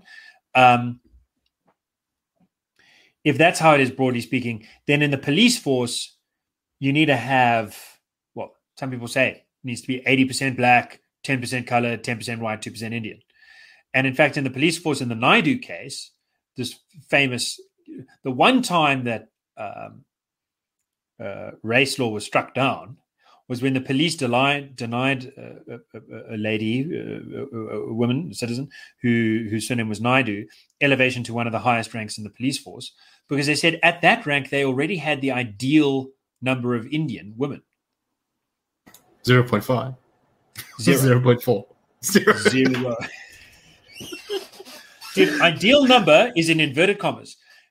That is exactly the phrase that they used. They used a mathematical formula to calculate what the ideal number of Indian women would be. And basically they took the national proportion and they divided it up. And because there's only 50 people at that level, it's like there's like 0.5% of the population is Indian women or whatever it is. So out of every 50 people, that means 0.25. And they said if it's below 0.5, you round down. So the ideal number of Indian women... 0 in the Naidu case. And no, look, these potentials for shenanigans exist, but I think our court has, in this independence case, has actually showed its ability to not be textualist. Yeah, but slow down. And you're saying there's wiggle. I'm saying the wiggle, there's a tension here, because the more you want to make broad representativity, it can't mean that. So, but maybe broad representativity just means this. As long as there are some black people, some white people, some Indians, some coloreds in the police force, that's okay. So even if it's 80% of the country's black, if 50% of the police are black, that's fine. Even if only 2% of the country's Indian, if 10% of the country's police force is Indian, that's okay. Now take that back to the electoral constituency deviation from proportional representation point. If in general, in proportional representation means that the ANC can get 40% of the vote, but 50% of the seats in parliament, that's a 10-point swing. Now you're sitting with a problem of you don't want the ANC to get 10% more or 15% more, but as a non-racialist, you also don't want the... so you want to say, in general, in proportional representation, it can only be plus or minus 0.5%. The ANC gets 40% of the votes, it can get 41% of the seats, plus or minus 1%, maybe 2%. The ANC gets 40% of the votes, it gets 42% of the seats maximum. But if you're saying it can deviate by 2% on that, I think that gets taken to 195, 197. Then that means on the Constitutional Court, it's got to be within 2% racially representative. And on the Supreme Court of Appeal and across the high courts of the country, it's got to be within 2% representative. And if you don't think it's going to work out that way, have a cup of tea and I'll meet you in South Africa, because it is going to work out that way. Because there's people here that are incentivized to make it work that way, and there's very little to stop it. So I'm just saying, dude, this American case, it's fascinating to me. It's difficult. No, it's a good point. Take this to South Africa. Yeah. We need to keep an eye on it. But let's cross that bridge. Let's cross that bridge when we come to it.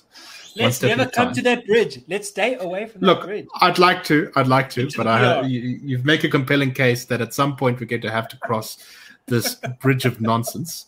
And then when we cross this bridge of nonsense, we'll have to figure out a solution. I'm sure we'll figure one out. But we are over time because I need to go and pack things and cry. So do you have any recommendations?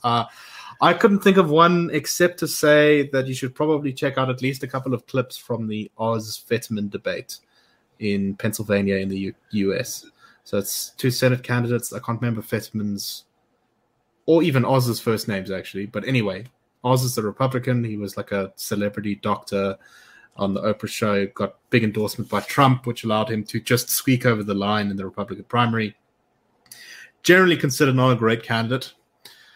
For many reasons, but America, in showing that its political system continues to produce poor results, Fetterman, the Democratic candidate, in May had a massive stroke.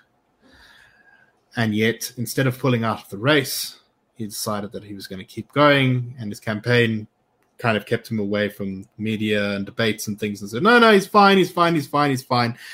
And finally, they agreed to a debate. It emerged in subsequent reporting that his stroke was very severe in the sense that he cannot, for example, hear and interpret words correctly. He can read fine, and his mental faculties seem to be fine. He just can't hear properly. Yeah. And so they said, okay, well, because of this, it's like oral dyslexia, is my understanding. Yeah, kind of. We'll only agree to a debate if there's a special teleprompter, which is live telling, which he can read, which will show him what his opponent is actually saying to him and what the moderators are saying to him. So they finally agreed to that. They waited for, I think, 2 or 3 weeks of early voting having already taken place, because there's another topic for another day, but how ridiculously lenient American voting laws are. Let's just say he struggled in that debate. He really struggled to put sentences together. He started off by saying, "Hi, everyone, good night." And it was just a tough time in general for him. And you can see that the dude is struggling, and he probably should have resigned. And the fact that the party thought that it could push him through and kind of cover up that the guy was struggling is not good. It's not good for his own health, clearly, because this is a pretty stressful thing to go through. It's not good for the debate, because it meant that now everything has to be graded kind of on a silly scale of, oh, well, he did okay for someone who had a stroke recently. It's just all a mess, actually, quite frankly. And I'm just very kind of a bit grossed out by what's going on in that Pennsylvania race, because I also think that Oz is a bit of a unpleasant guy for my own for completely different reasons. But it just makes you look at that Senate race and you kind of think to yourself, oh man, the US is just not, its political system is not doing great right now. There's even a cynical argument to be made that it doesn't even matter whether he can properly give speeches or articulate points of view, because the Senate and the legislature have become such ridiculous partisan rubber stamps where senators tend to not do anything useful anyway, that all that matters is how you push the button. And in fact, some Democrats have made that argument explicitly in response to the how people have been looking at this debate. Anyway, I just hope this dude recovers, whether he wins the election or not, because it's all such a mess. Yeah. So yes, that's my recommendation. Watch little bits of that debate, see if you agree with me. Dude, it's tough. I want to recommend this. That I'm going to put the link to the Milligan case, because anyone who listens to podcasts, I want to get people hooked on listening to SCOTUS. If you haven't listened to one, just listen to the first 10 minutes. Know that you hear the one side first, and the guy who comes out from Alabama, he sort of comes out swinging as a non-racialist, kind of going sort of quite maybe stridently on principle in a way that brings out some stridency from the other side. But then it kind of gets reined in by the Chief Justice, and then it gets quite technical, then it gets quite principled again, then it gets quite factual. It kind of moves around, and then you hear the next lawyer coming from the American government side, and then the next lawyer coming from the complainant side. So you really get like 3 different conversations, and then you get a kind of return back to the beginning, because the first guy comes and makes it like just a final speech that's uninterrupted. But the rest of it, they interrupt each other. No one speaks for more than a minute and a half or 2 minutes at a time. Usually there's a lot of more back and forth than that. So I think that the thing that the main thing that might be useful to come away with is just a thing to bear in mind on top of everything else that we've said, is like whatever you think is morally right or wrong, even if like Nicholas and I, you think just straightforwardly, there's just no ways that the law should be racially bean counting.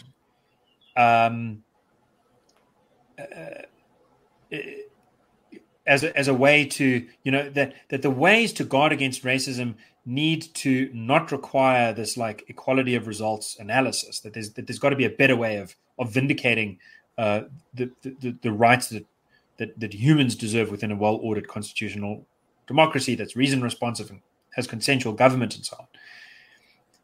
That the route from where we are to getting there, that there are different routes. One route would be to say, well, the law requires things to go the way that the plaintiffs argue. And then Congress needs to change the law. That is a huge step that I think in court cases, people ignore. They want the judgment to go their way. They don't like... That's generally my view. No, let the judgment go against me, because really what happens is the judges just need to apply the law. We need to show that the law needs to be changed. Change the law. Exactly. That is an option. That's a very important option. And exactly. And listen to it. Think about legislatures are lazy. Yeah. And they don't do their job. They want to offload the work. Anyway, so listen to the thing. Bear that in mind. And as an aside, yeah, I mean, I kind of am tempted to put like as a recommendation something about Elon Musk and Twitter, because there's some funny things about it. And because I'm so excited. I really am excited that he will open the database for further investigation by academics and journalists, because I think the only way forward is that.